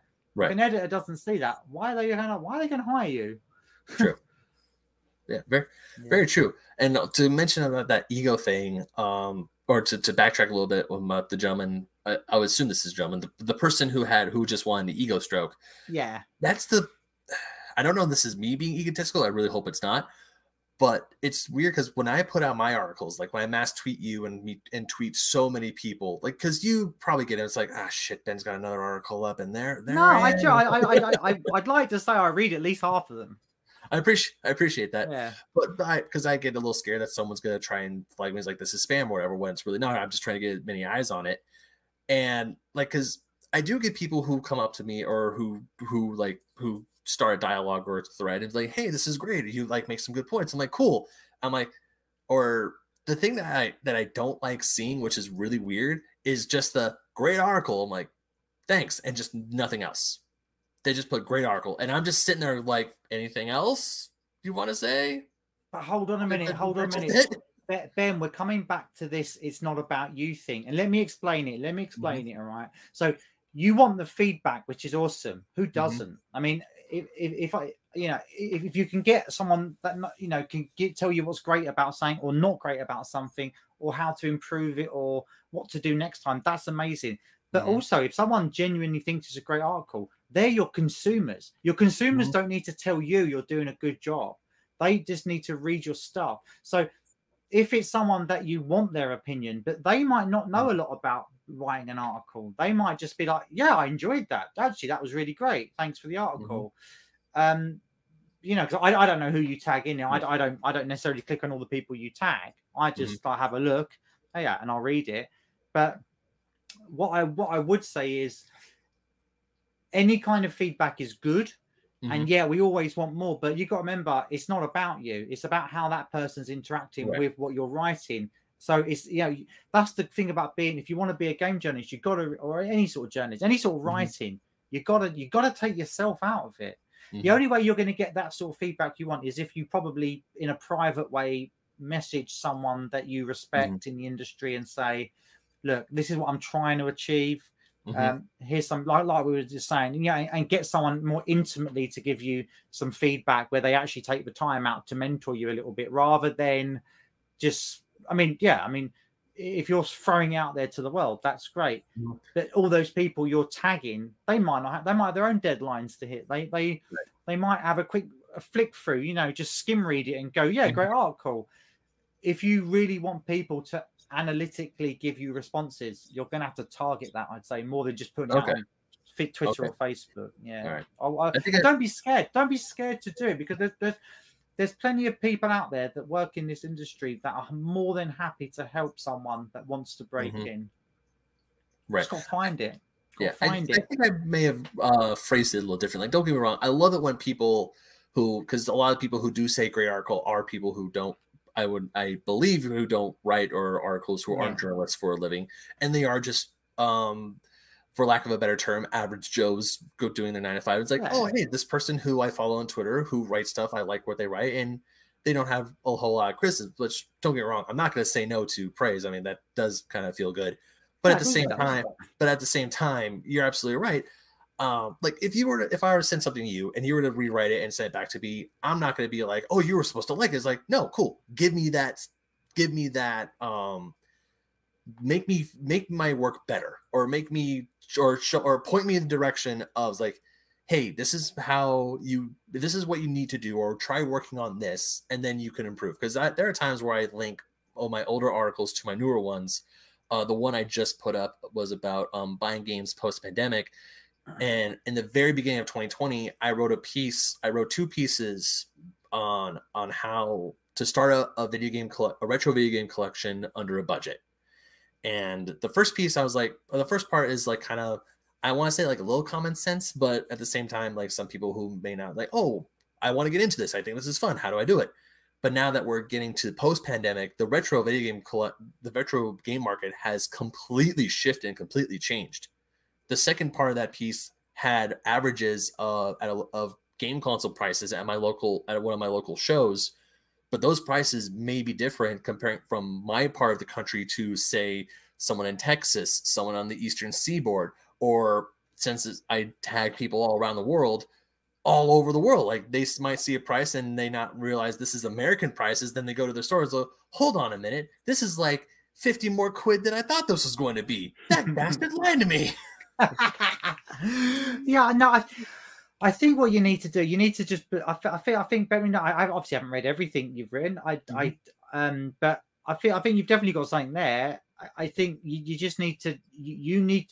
Let me ask you. Let me spin it back round. Spin it back round, right? Okay. Let me spin around. Have you had that moment where you say, "I am a game journalist," or are you still saying, "Oh, I want to be a game journalist"? I don't think I've had that moment. The moment I have is I like writing about video games. Okay. Right. I don't know. Okay. You love writing about it. Yeah, I don't know if that's answered your question, because when I started doing this, it was more just for me to talk. It was more of an outlet for me to talk about retro video games. It was more of an outlet to me and then I started trying to pursue, because I have pursued jobs. I have pursued freelance jobs for like IGN and a few other places, and I have gotten rejection letters. All right. So I've got no response. I'm going to do you a huge favor today, Ben. All right. I'll tell you what I'm going to do for you. I'm going to give you the golden advice that I wish someone had given me ages ago. Right. You just said to me there, you wanted an outlet. You wanted to write about this. You.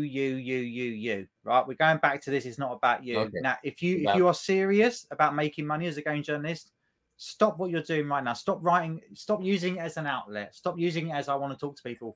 Go and get a few indie games of these. The websites. You'll find them. Just type in like indie games for for content creators or something.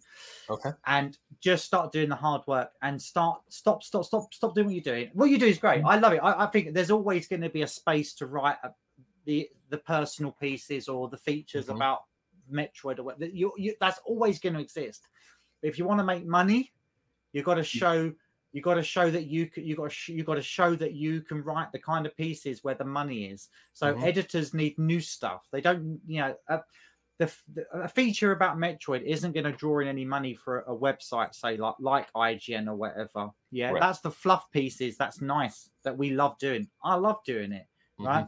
What makes them money is the latest reviews of latest games. Because let's say even if it's a crappy indie game, right, there's still going to be thousands upon thousands of searches for that on the day it gets released. So if you can show that you've got a review there ready in an article format with pictures and all that done and on time, that will make them money, because then the advertising on the websites and stuff. I'm just trying to be honest with you how it works and stuff. So while I'm quite lucky that I've got into a couple of retro magazines where I can write about retro stuff, the only way I get paid is if I make it relevant. So, I have to track down game developers and do interviews and stuff.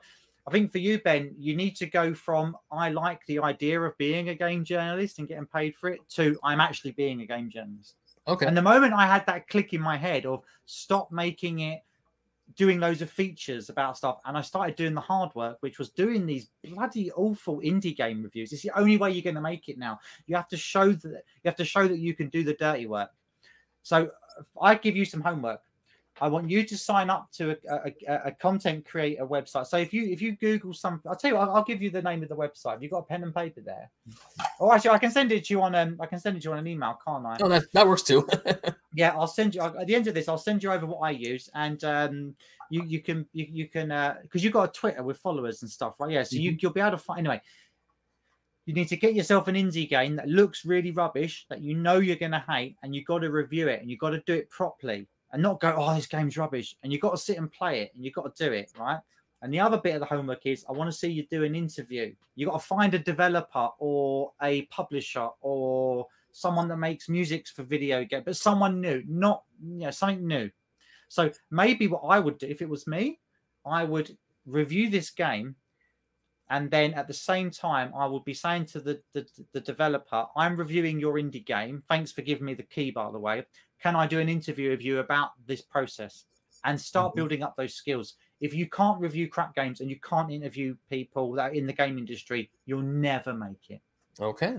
That's actually good advice for those who want to get into the video game industry. Yeah, you got to do dirty work. You got to start somewhere. And I mean, there is this grandeur, this thought process of, oh, I'm going to be writing features for Nintendo Magazine or whatever. Yeah, great. I mean, that's my dream. My job, my dream job is to be a feature writer for Retro Gamer Magazine. I am about this far away from that at the moment because I have to show that I can do all this nitty gritty work, doing these indie game reviews, doing interviews with people that probably aren't that interesting and isn't that interesting to read, but you've got to do it. And the news as well. You've got to start writing some news articles. It's hard. Ben, it's hard. And it's not a lot of money in it. No. But that's how you do it. Yeah. So currently you're writing for Fusion. What other magazines have you written for? Have they all been UK publications or have they all been international publications? Well, yeah, let's look it down. So yeah, they're mostly UK ones. So there's Fusion is my main one. That's I normally do between 4 and 5 articles a month for that one. All various things as we've been discussing, features, reviews, interviews, whatever. I've just took on another job now writing for Sega Powered magazine, which is a new one. So the first issue is due out this month, and luckily I got to write about Sonic for that one. So they were like, Faith, can you come? We want you to work for us, but can you just write about Sonic for 4 articles? I'm like, yeah. So that was a lucky break. I've also done a few bits for a few books, like Kickstarter books, which is how I got my first sort of published stuff.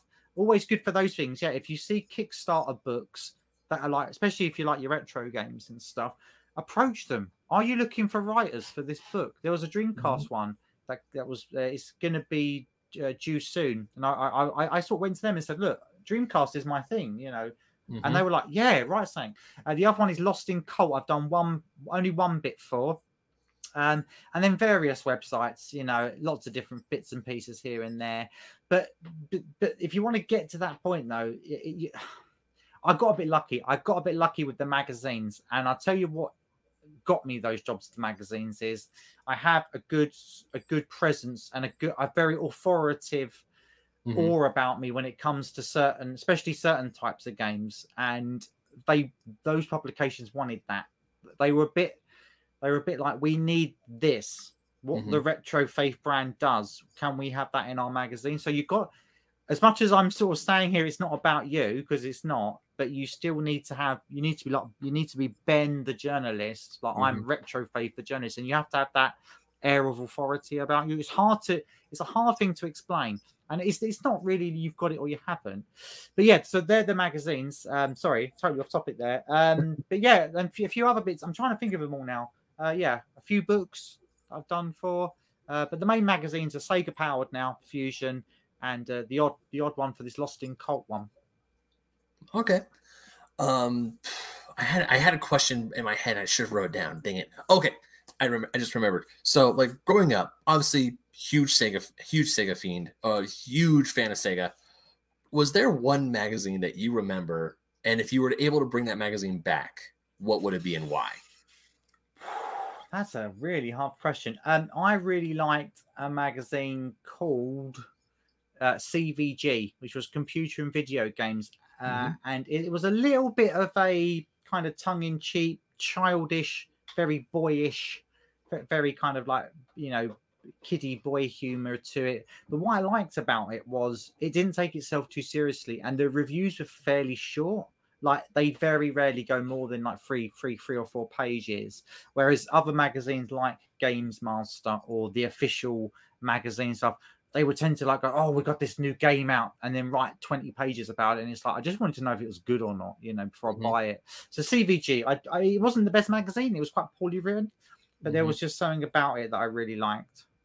Yeah, there's one magazine that I remember owning. I had like a few issues because once again, we just buy them off the magazine rack when we were at the store with my mom. I don't know if you guys got it, but it was called Tips and Tricks. It was one of those old cheat code magazines that they also did like features of like what was coming up, what was coming out. And unfortunately, the way of the cheat code has kind of died, and it makes me sad a little bit. But I loved having those books, those magazines where I could just flip through and they had a bunch of cheat codes for all these different games. We had that. It wasn't called Tips and Tricks, but we had something very similar, and I can't remember the name for it. It might have even been called that. But talking about the idea that game codes are now a thing of the past, and do you know why that is? It's because the games don't make you put them in. Like, how many games have you played where it's got a rewind feature now, or infinite lives, or the checkpoints are every 10 seconds sort of thing? You don't need game cheats anymore because games are just too easy. Yeah. Or I think the cheat codes, going to something like, say, GTA 5, you can still there's a way to put in cheat codes. Like you can have like all the ammo just to like rampage. You can raise your wine level. I think those will never go away. But I remember there's one cheat code for Mega Man X4 that I absolutely loved. And unfortunately, I can't remember off the top of my head, but it was a cheat code to change Zero's armor color. It went from red to black. And I thought that was the coolest thing. A black Zero. That would be awesome. Yeah. I have to see that now. Like, don't get me wrong. Like, you have cheat codes like infinite lives. You can make, or like the Game Genies / the Game Chart codes, where you can just do all these crazy things with the game. I mean, if that's your bread and butter, go for it. But I miss the type of codes where it kind of changes the aesthetic a little bit, maybe gives you a different skin, where things like that were cool. And also there's another cheat code that gave me the ultimate armor for Mega Man X, which was how I played through the game one of my first times, because as a kid, Mega Man games were still very difficult, and I wasn't Mega Man, yeah, see, now we're talking Mega Man X games. They are amazing. The first one on the SNES, I played that all the time. I love that game. That's one of my favorite games. I love Mega Man so much. But like you're saying, the rewind feature, because I have the Legacy Collection on my Switch for both X regular and the ZX games, I was playing the original Mega Man on the NES Mega Man on my Switch. And yeah, I used the rewind feature quite a few times because there are times where I just couldn't get the stupid jump and I didn't want to start all the way back to the beginning of the stage. Yeah, so you just rewind it. Yeah, it's too easy, isn't it? I watched my boyfriend playing. He really he's a big NES fan, and I watch him playing his Switch sometimes, and he's constantly doing the rewind. When I ask him like, why did you do that? He says exactly that. It's just, do you know what? I haven't got time to sit here and learn all this again. I just want to play the game and enjoy it. And do you know what? If the rewind feature makes it enjoyable, hey, just go it. I'm all for people enjoying things. You know, while I do like a challenge, I am a competitive games player. I want to speed run stuff. I want to get the high score, and all that will always have a place. It's still got to be enjoyable. So, you know. I mean, don't get me wrong. I do want to go back and play it without using the rewind feature, because I know getting past the Yellow Demon and beating Dr. Wily in the first Mega Man game is one of the hardest, most like people like. I remember when Crash the Insane Trilogy came out and people were like, "Oh, is this like Dark Souls because it's so hard?" I'm like, "No, it's just a platformer that you got to get really, really good at. You got to know the patterns. You got to try and memorize things. It's like the pattern for the Yellow Demon. I don't know the pattern for the Yellow Demon, but I know there is one, and I know it's very difficult to get down because holy crap, it took me a long time, even with the rewind feature, to just move like a pixel lower or a pixel to the left, so it was out of my hitbox, so I can like attack him and beat him. It is, it is. And you know, I kind of miss that about games when games were genuinely hard, like actually hard. Like I know people say Dark Souls is hard. I tell you what, when I've only played it, I played it for a couple of hours, and someone was watching me play it on stream, and they said, "Oh, you must have played this game loads." And I said, "No, why is that?" They went, "Oh, because you've got really far in only a couple of hours." And I said, "Yeah, you just got to learn the patterns." And they're like, "What do you mean?" I'm like, "It's just a pattern game." So yeah, if you just step away and just look at what the enemies are doing, you'll spot exactly how to hit them. It's not hard. It just takes practice. Yeah, it does. Now we're coming up a little bit on time here, but before we leave, there is one thing I do want to ask you. And as a games journalist, a hot topic in games journalism or in game journalism circles that I've witnessed is, of course, video game difficulty. It happened with Metroid. It's been happening with Dark Souls and with Crash. What is your view on? Essentially, I want to know what your take is on video game difficulty, because we'll get into my take afterwards. But essentially, my take is, if you're having fun, go for it. If you don't like a game, you just don't like a game. And I'm more of a, look, if you want to change difficulty level, that's all for it. But if it's not there, I'm not going to complain about it. That's my view. But I want to know what your view is. I think it depends on the game. Now, if it's a game that's designed for the mass market, like something like Forza Motorsport or Horizon or whatever it's called, like, I think it's important for games like that to be really accessible for all gamers of all ages and experiences. So I think it's important to have an easy mode, or, you know, for those people that want to be involved but might not have the experience or the skills or whatever. But then at the same time, I think it's important to have a super hard mode for the veteran people that want a real challenge, and then the bit in the middle for the casual gamer. I think there's some games though where it kind of gets, it shouldn't be in. And I'm gonna sound a little bit like putting on my old school hat a bit too much, but I review a lot. I always hunt down shmups, like shoot 'em ups, like 2D shoot 'em ups on the Switch or whatever, indie games. I always hunt them down and say to the developer, "Give me a review code." But when one of those has like a super easy mode, or I tell you what, I will sum up my argument on this. I've been playing Monkey Ball recently, right? And Monkey Ball's a hard game. Right. I mean, just to play it casually and have a bit of fun, it's okay. If you want to seriously get good at it, though, and complete the later levels, it is hard and you need to practice. Now, I was noticing it as I got to the later levels. If I died more than 5 times, a little flash thing would come up saying, "Do you want us to put this level in easy mode?" And it made me infuriated as a gamer, because I'm like, no, I'm a serious games player here. I want to play this on the hardest setting I can, because I want the challenge. But then after I kind of got over that initial rage of how dare you say I need to put it in easy mode, to realizing that actually, if I'm more of a casual gamer and I like the look of Monkey Ball and I bought it and I'm now struggling, I now have the option for the computer to recognize that and put it in an easier mode for me so I can enjoy the game. It comes back to this enjoyment, because you'd be devastated if you spent 30 quid on a new game and then you couldn't get past the first few levels because it was too hard. You know, you'd be like, "Oh my God, what's happened here?" So my answer is, I personally don't really care about difficulty settings, because I will always start on normal and work my way up. But I do understand that not everyone has the time or the skills to play a game like that. So in the right circumstances, having an easy mode or a rewind feature or whatever is absolutely fine. Because I was recently playing Mario 3D World with my girlfriend, and there's a little thing that if you die a certain amount of times in a certain level, a little golden Tanuki leaf will pop up, and if you hit it, you get a golden Tanuki leaf, which grants you invincibility. The Tanuki suit, you could fly. Essentially, you could fly across the level to beat it.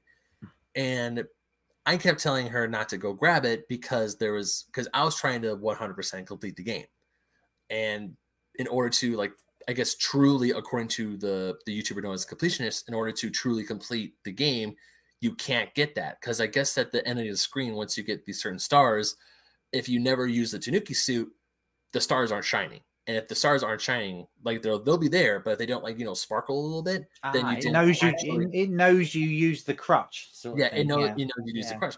Now, of course, if you're a casual gamer and you're there just to have a good time, by all means, use the golden Tanuki, because there are levels in that game, especially a level called Champions Road, which infuriates the living hell out of me. I still haven't beaten the damn thing.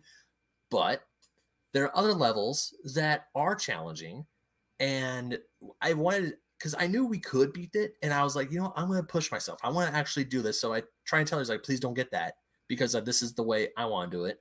But then later on, if we're gonna do it, play it again, and it's like, hey, this level's really difficult. Screw it, let's just get the Tanuki Leaf. Let's just do it. Yeah, I think that there's a fighting game I play called King of Fighters, and that came out in 1994, and quite near the start of it, there was this weird thing in it where if you got beaten, if you're playing the one-player mode, like the arcade mode on your Sega Saturn or whatever, if you got beaten by the computer, it would come up with this thing of start the round with the computer only having like half an energy bar and stuff. And I remember sitting with my friend thinking, this is strange.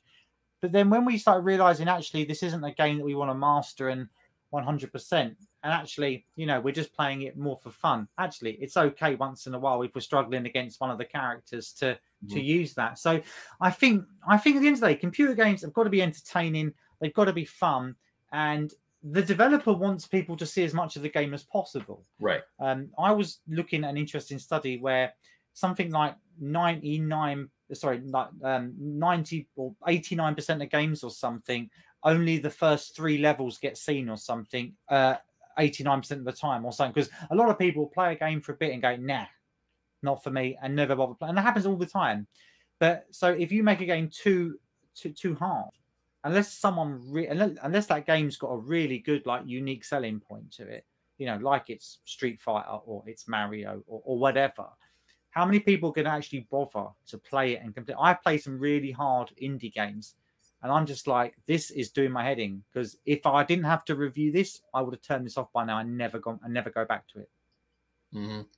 Yeah, it's so also you've got to have that balance of, you know, sometimes you've got to allow people to move on in the game if it's too hard for them. Yeah, and even just talking about that, it harkens my brain back to the days of when Blockbuster, Hollywood Video, these rental stores were in full swing, and of course the infamous Lion King game for the Genesis and Super Nintendo, where the developers were specifically told by Disney to make sure the second level of the game is the hardest level in the game, so gamers will get frustrated and they have to buy it. Yeah. And 20 years, and of course 20 plus years down the line, they actually apologize. It's like, look, we know we made this game too hard and we're sorry. But also, and then you got games like Battletoads, and there's a phrase that was in the 80s called Nintendo. This game is Nintendo hard. Like earlier, when I was talking about using the rewind feature to get through Mega Man, I did it because I wanted to see the end of the game. I didn't want to go to YouTube for it. I wanted to see the ending of the game on my game console, not through my computer. Because of course we can watch people like speed run Mega Man and say, oh, I've done all the bosses with no damage. It's amazing. I have nowhere near that amount of skill, nor do I have the time to do that. But for those of you who can, I tip my hat to you, ladies and gents.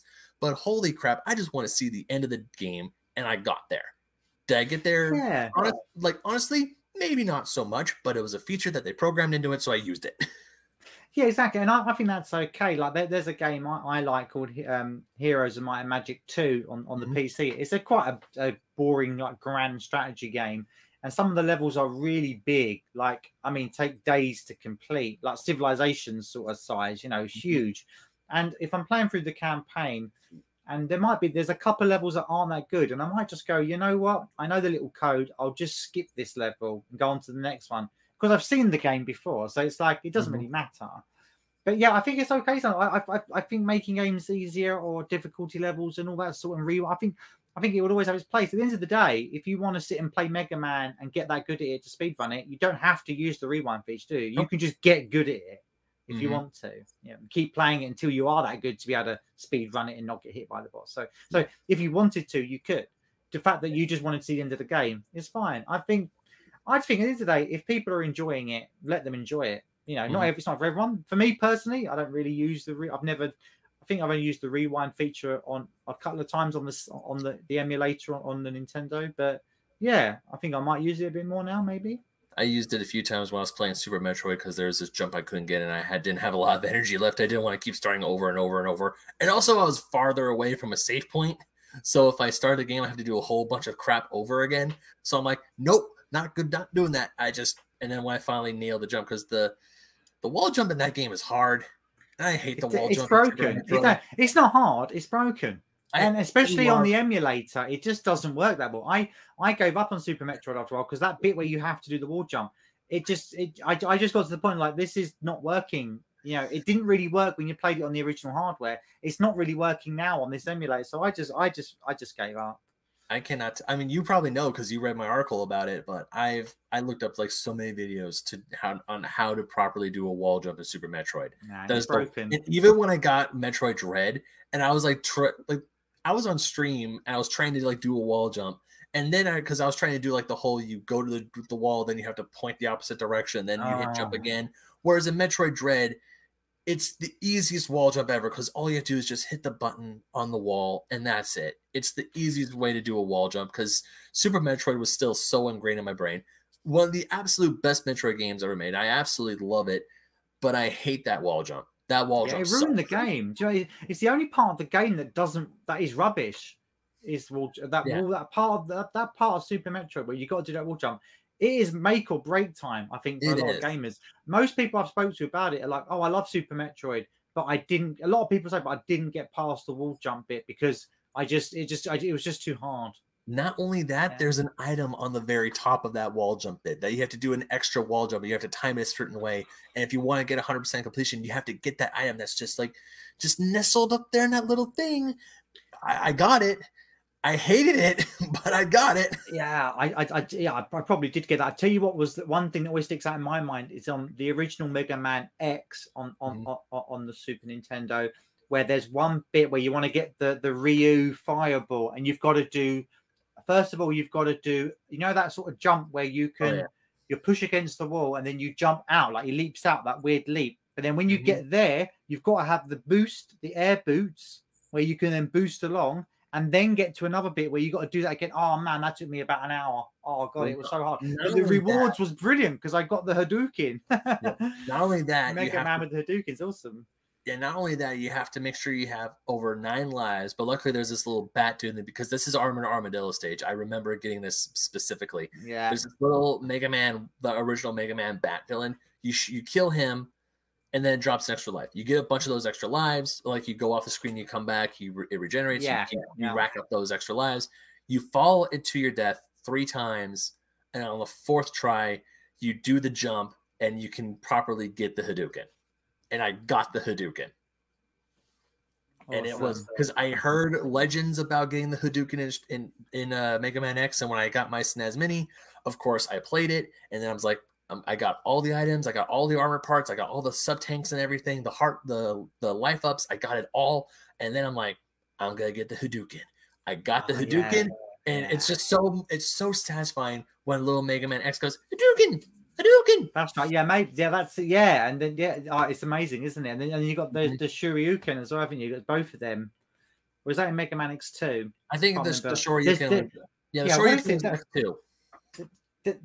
There's 2 super secret parts of Mega Man X, and there's the Hadouken. What's the other thing?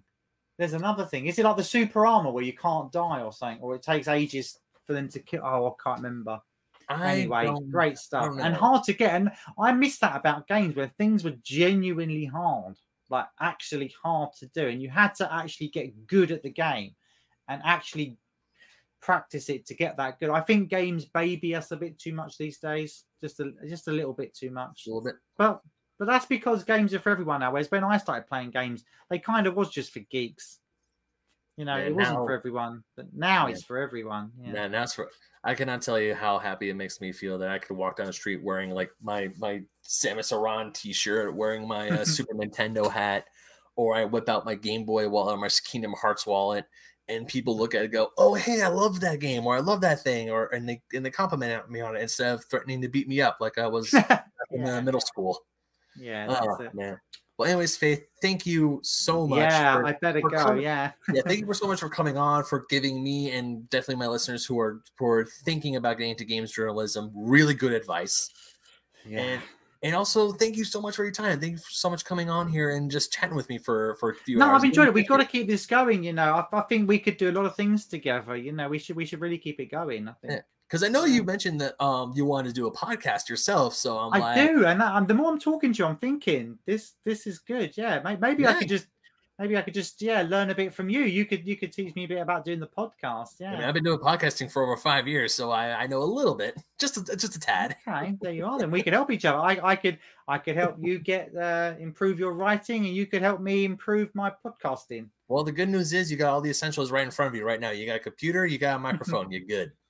I'm good. Bob. All right then. Yeah, Ben. I bet it's getting late now. Yeah, well, so, anyways, before you go, Faith, where can Mhm. people find you on the internet? The best place is retrofaith.net, which is like my kind of website. But to be honest, that's more like a portfolio of my work and stuff. Yeah, I'm on Twitter, retrofaith. I think it's retrofaith1. I do a bit of YouTube, but not really. So forget that one. Yeah, I think Twitter's my favorite one. Yeah, so retrofaith1 on Twitter would be the best place to find me anyway. And then from there, there's other things. Yeah, definitely. So yeah, definitely check out Retro Faith on Twitter. You can find me personally at BenMagnet27 on Instagram and Twitter. I know, Faith, you already know that place. But of course, Basement Arcade pause menu.